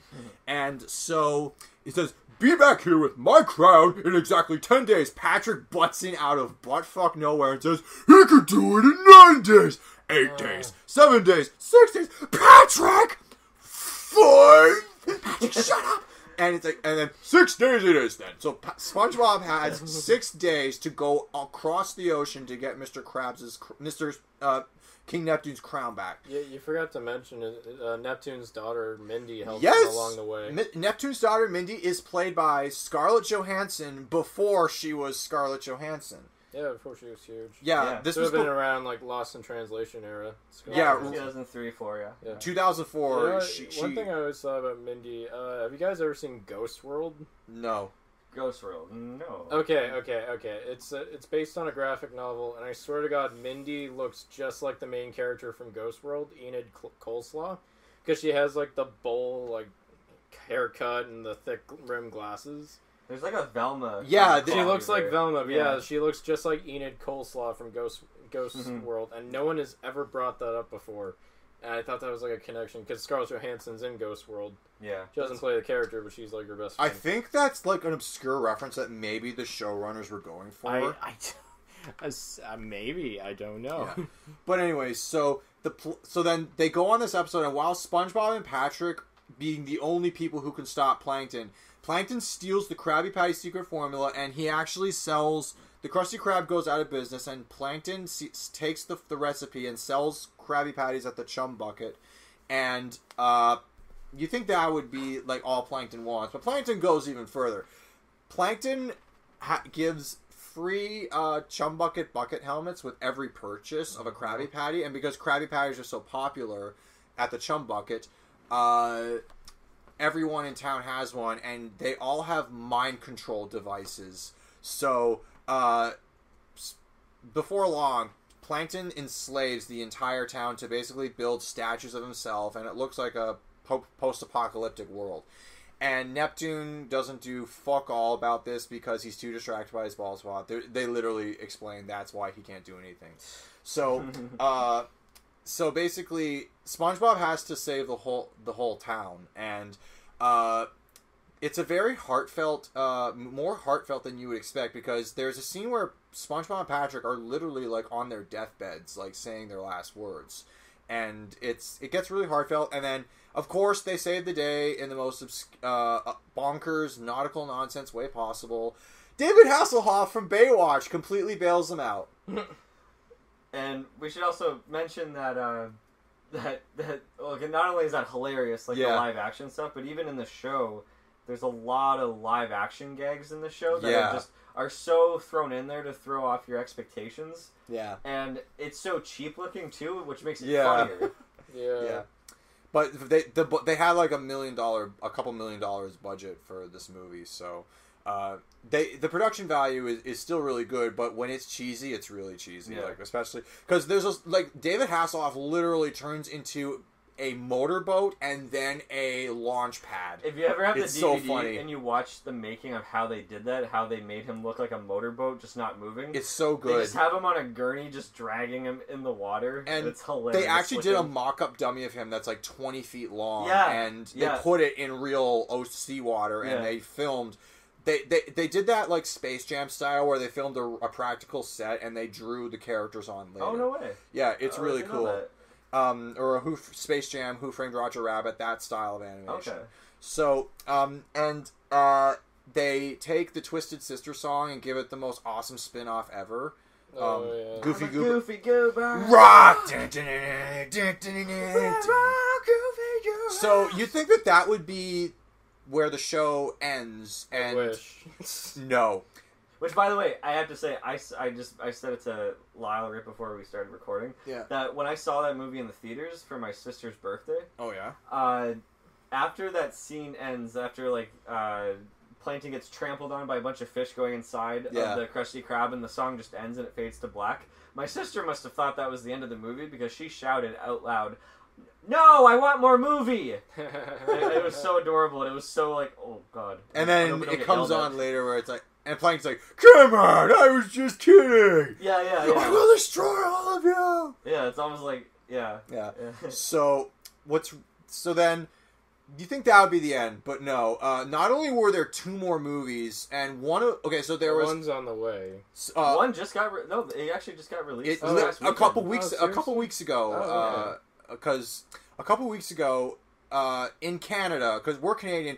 We are the first country, thanks to COVID-19, we are the first country outside of the United States to release commercially Spongebob Squarepants, the SpongeBob movie Sponge on the Run. Yeah. Now that's the 3rd movie, and they've completely changed the animation style from 2D hand-drawn to stop motion claymation. It's not really claymation. It's just like it's computer animation. It is. It's the same as like the Peanuts movie. Yeah.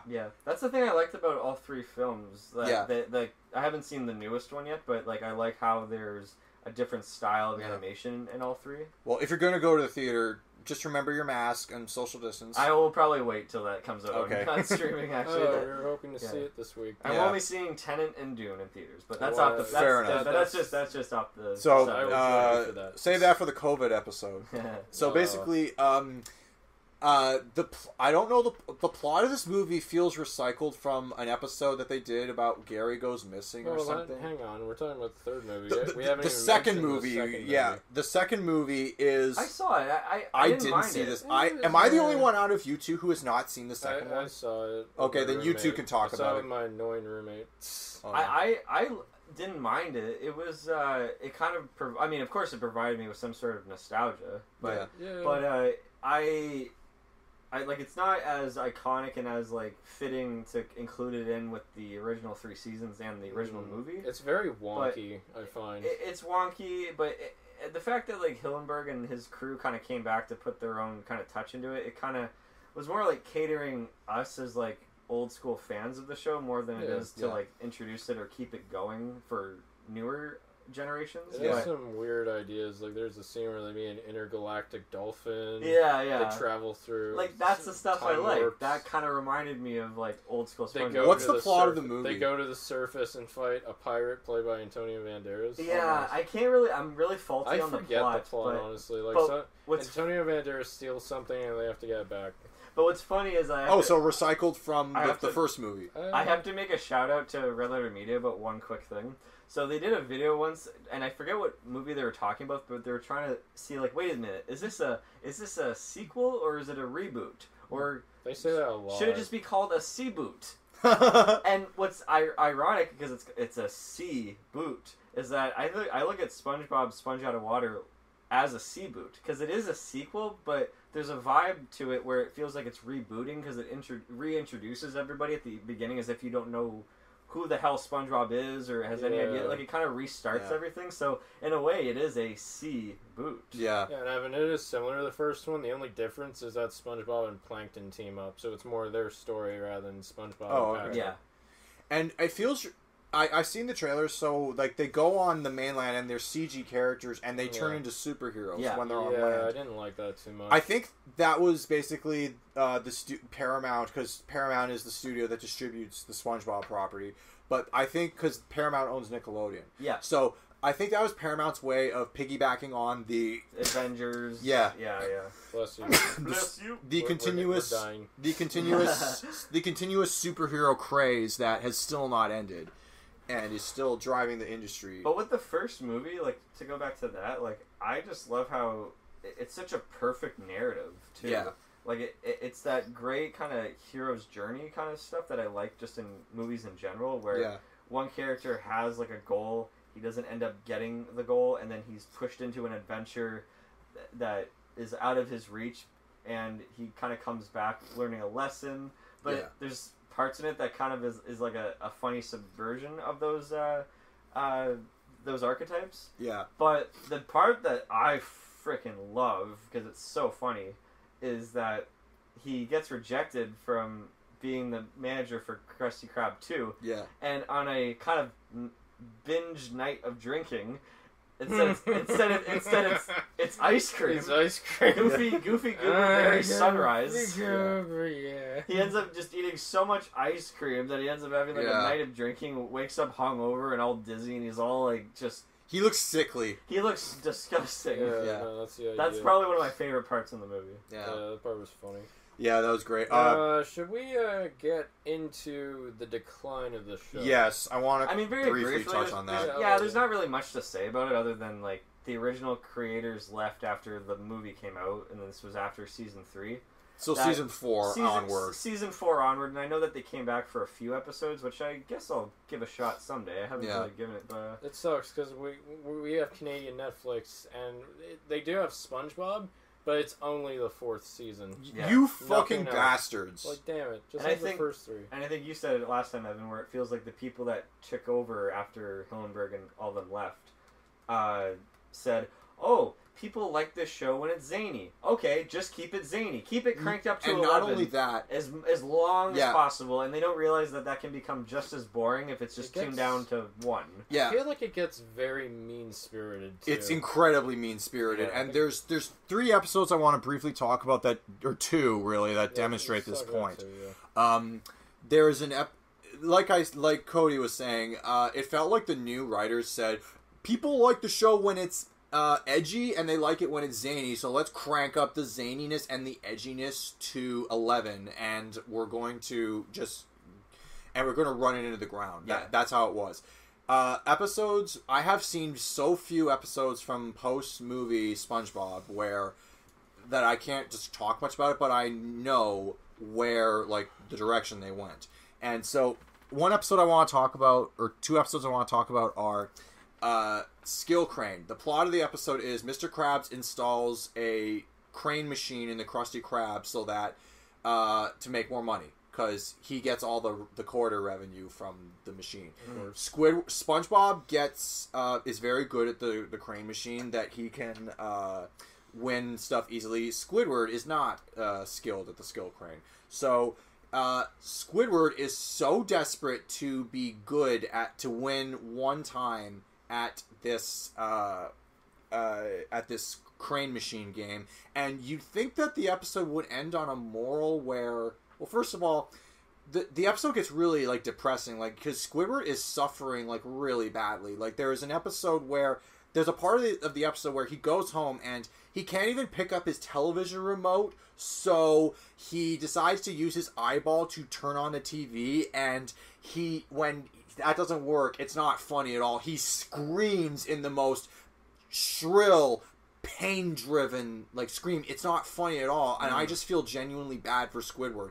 And then it gets to the point where Squidward like bankrupts himself. He puts the deed to his house in the machine to win at this thing, and you'd think that they were onto something, like because SpongeBob says, "Okay, Squidward, you have a problem. I'm going to help you." SpongeBob says, "Here's how you be good at the machine. Here's how you be good at the game." He teaches Squidward how to win. Squidward wins, and Squidward is the most pompous piece of shit about winning one time, when at this point SpongeBob has won 50 times. Yeah. So Squidward wins once after making himself insane and depressed, and then he's a big piece of shit about it. So you think that they had a moral, and then they lost it. Well, have you ever heard of the creepypasta Squidward suicide? Oh yeah. Is that the one where he's like, I can't seem to get happy, and he hangs on news? Like from an actual episode. This is like a fan. It's an story. urban legend kind of thing. Yeah. Yeah. No, it's just someone made a story about an episode, like an unaired SpongeBob episode, and you can find it on YouTube. It's just there's a lot of episodes where Squidward's just at the end of his rope. Yeah. So. Actually, my least favorite episode of the Golden Age of SpongeBob that kind of ties into just the mean-spirited type of stuff that I guess later on came way more prevalent is the episode Dumped. Where I don't like that episode either. It's sad. It's sad and it's kind of out of character as well. Like, because basically what happens is SpongeBob or Gary the snail ends up like just clinging more onto Patrick now all of a sudden. And not wanting to go back to SpongeBob, and instead of like Patrick trying to like encourage like Gary to go back to your previous owner, Patrick just shrugs and go, "Well, sorry, SpongeBob, tough out of luck. Gary likes me now." Well, the reason why is because like what the hell? Because SpongeBob he starts hanging around Patrick. But Patrick actually says, put the snail down and let him choose. Now, a lot of kids' entertainment has done that with a pet. Like, have you seen Air Bud? I must have, but years ago. Okay. I can't even remember if I have seen I'll refresh your memory. The premise is... It's like a golden retriever. He's a golden retriever who can play sports. Yeah. In the first movie, he winds up with this kid after being lost by this really evil Krusty the Clown type of entertainer. The movie ends with a trial happening after the big game where the evil clown tries to take Buddy the dog back, and the conflict resolution is put the dog down, let the dog choose who he wants to be with. Yeah. And that's literally how SpongeBob plays, but Gary chooses Patrick, you're right, in that episode, and the reason he did it is quite adorable. Because he had a cookie in his pocket. And then, it's so adorable. And then he walks away with SpongeBob, and Patrick's just like, Gary, I thought what we had was special! That was another relationship metaphor episode. Yeah. Alright. So, here's one thing I have to say, Lyle. Like, it will blow your mind about this one episode. Okay. Hooky? Hooky? Yeah, I remember that episode. Hookies. So it's kind of like a peer pressure kind of thematic episode where SpongeBob and Patrick are trying to play on hooks, but it's so dangerous. Mr. Krabs is saying, don't do it. Yeah, fishing hooks. It's kind of a theme about drugs and peer pressure and all that. Playing games like chicken and stuff. Yeah, and their first launch off on the hook, and it cuts to like live action fishermen, like just like trying to get them, and like two guys are trying to get the rod, like they're struggling. So I did some research that was mind-blowing about this footage. So that footage of those fishermen in that episode is from a show from 1991 that only lasted one season called Fishing with John. Oh, actually? Yeah. That show was on Criterion. Is it? Wow. Yeah, Fishing with John Leary, I think that was his name. No, it wasn't John Leary. It was something else. Lurie, something Lurie, like that. was his name, yeah, John Lurie. And it's a fishing show where it's kind of boring. I was kind of skimming through the episode. It's a bit mundane and just kind of like them guys going on. Well, it's very dry. Yeah. Like he had William Dafoe on it. William Dafoe, Dennis Hopper. And That's a great cast. And the fisherman in that episode that they showed in SpongeBob was John Lurie and Jim Jarmusch. Yeah, the filmmaker Jim Jarmusch, the guy that made Patterson and Dead Man. Well, John Lurie in SpongeBob. John Lurie acts a lot in Jim Jarmusch's work, like Down by Law. Okay.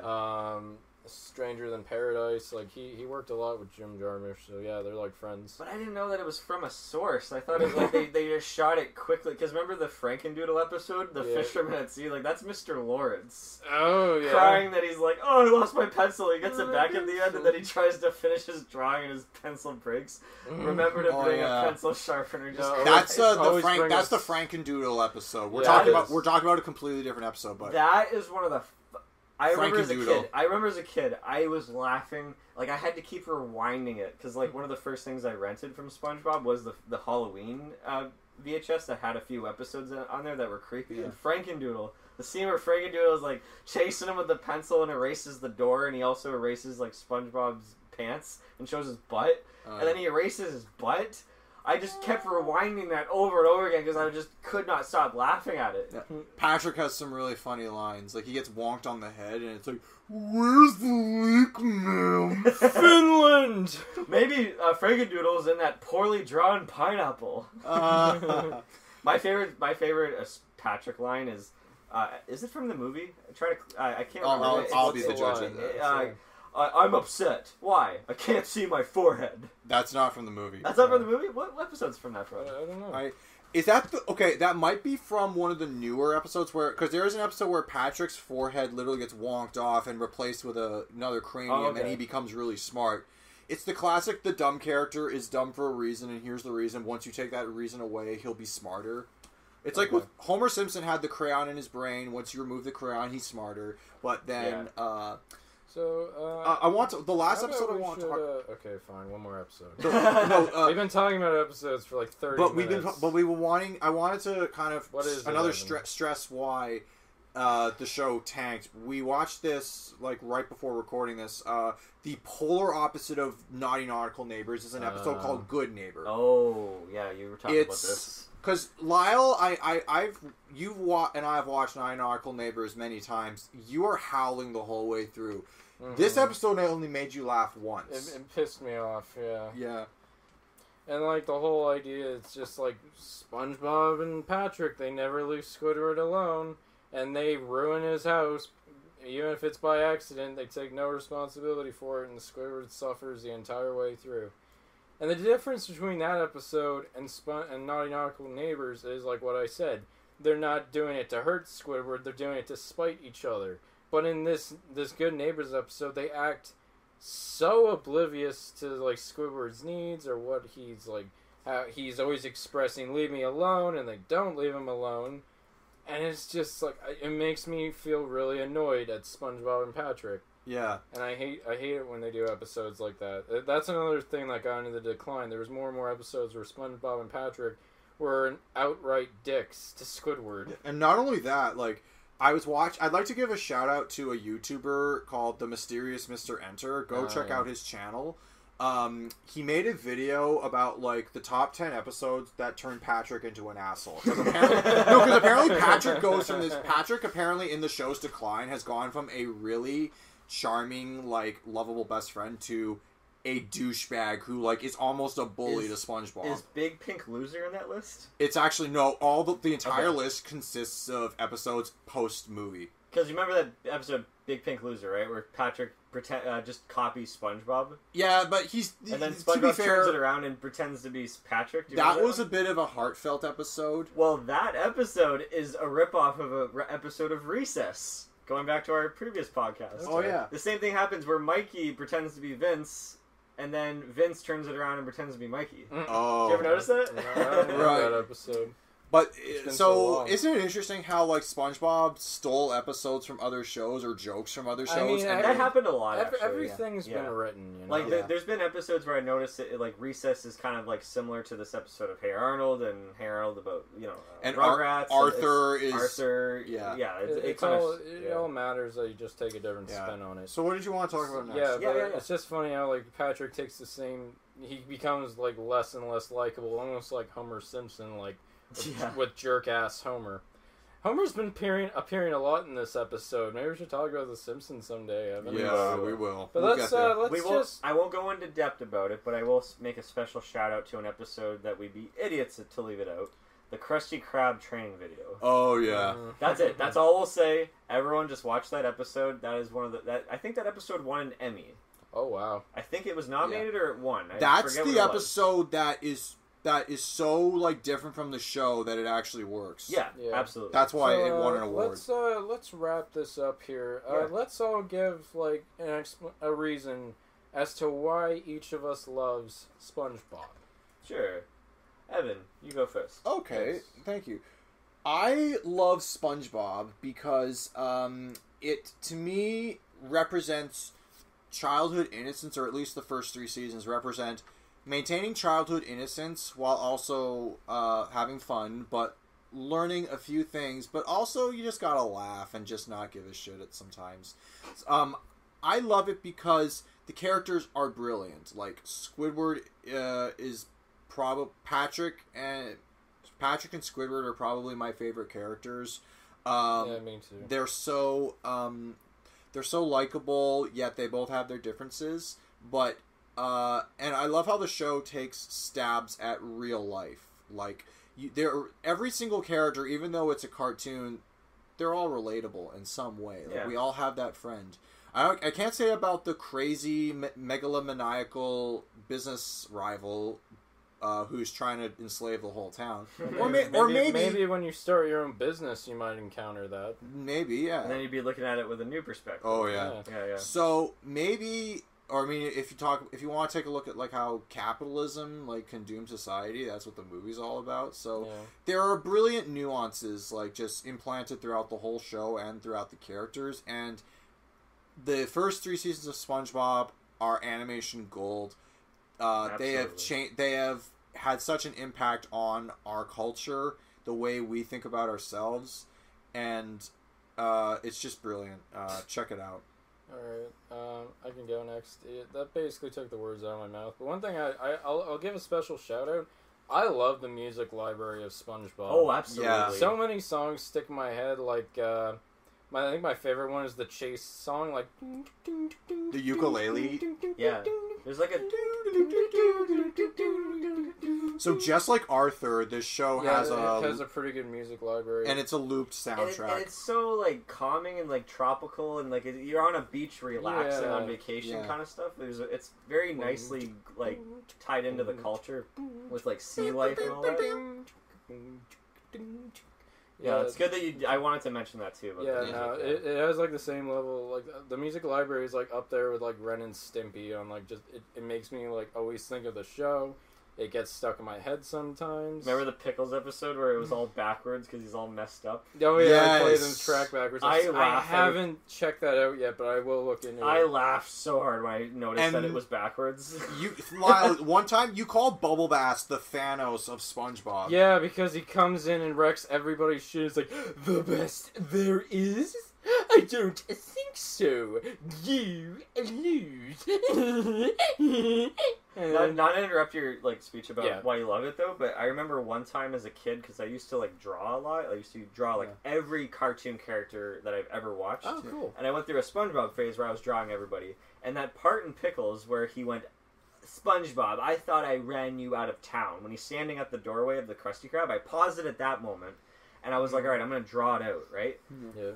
And I should have kept it to this day. I will still remember this. I drew it exactly like it. Nice. And I'm not kidding. It was exactly, it's almost like I put the paper on the screen and just traced it. I did not trace it, and I was so proud of it, and I should have kept it, but it was that particular moment. So I became an artist. Because of Bubble Bass. Like Squidward. And my last favorite music track is the one whenever like the characters are kind of being mocked at. It's like, if I had $1 for every brain you don't have, I'd have $1. Like, anytime characters are getting, like, mocked or made fun of, they always play that song. The Jaws music is always funny. Anytime there's something intense. Yeah, or anytime Patrick's doing something dumb, it's like...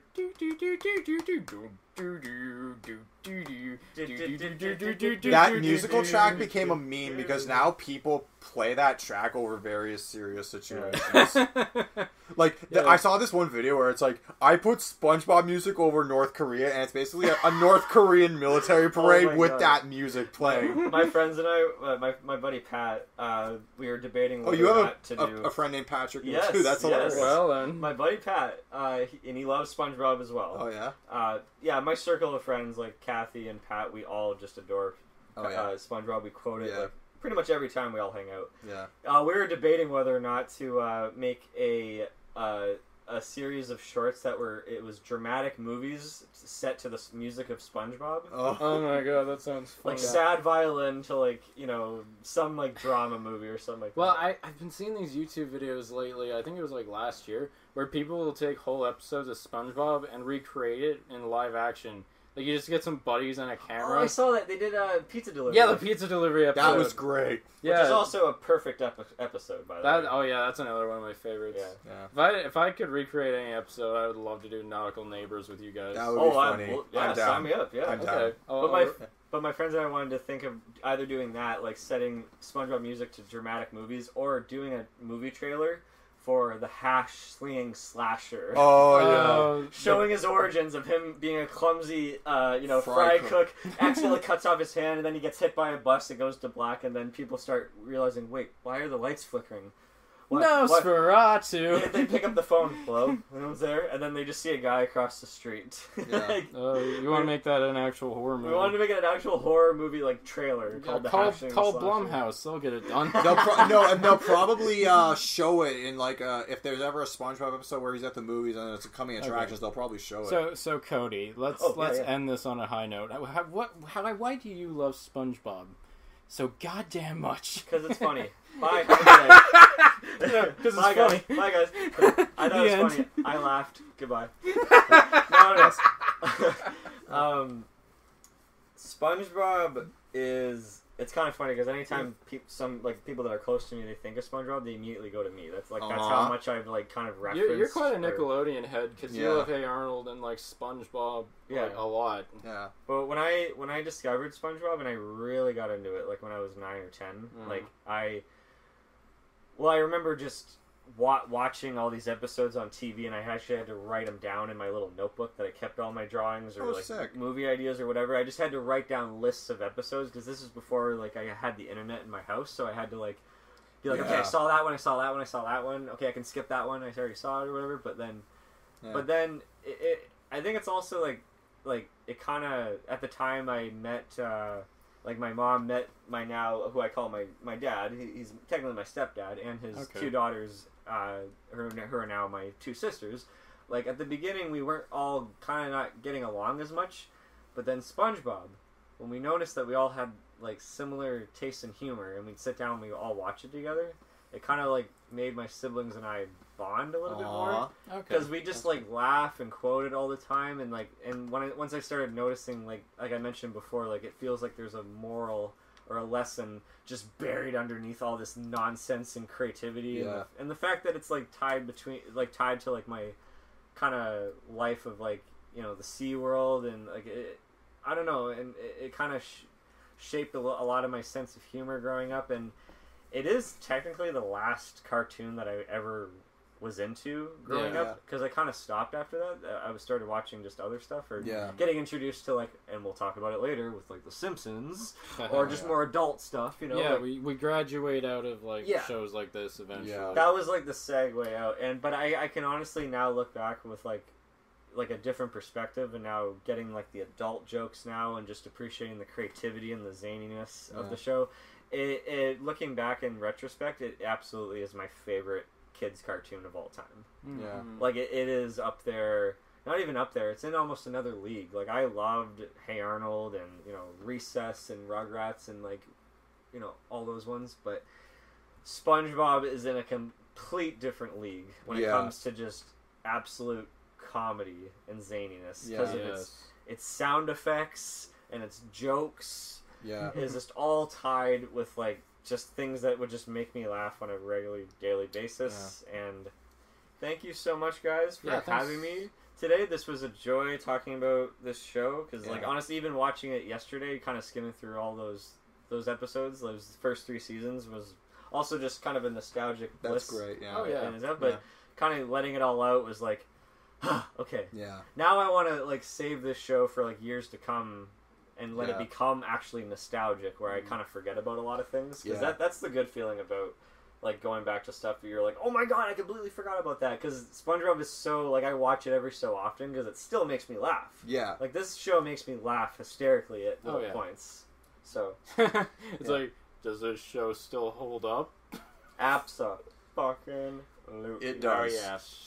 And when we say the show, we exclusively mean the 3rd season. I wonder how the kids who are watching this episode are going to feel. If they, let's say you were born in 2010 and you're 10 right now, and you grew up with like newer episodes that came out in like 2015. They'd have a different perspective. They really would. Yeah. I guess but so. Yeah. Please, kids, check out the first 3 seasons. They are amazing. They're not on Netflix, but try to get a hold of them on DVD. Or pirate. I don't know. Or pirate.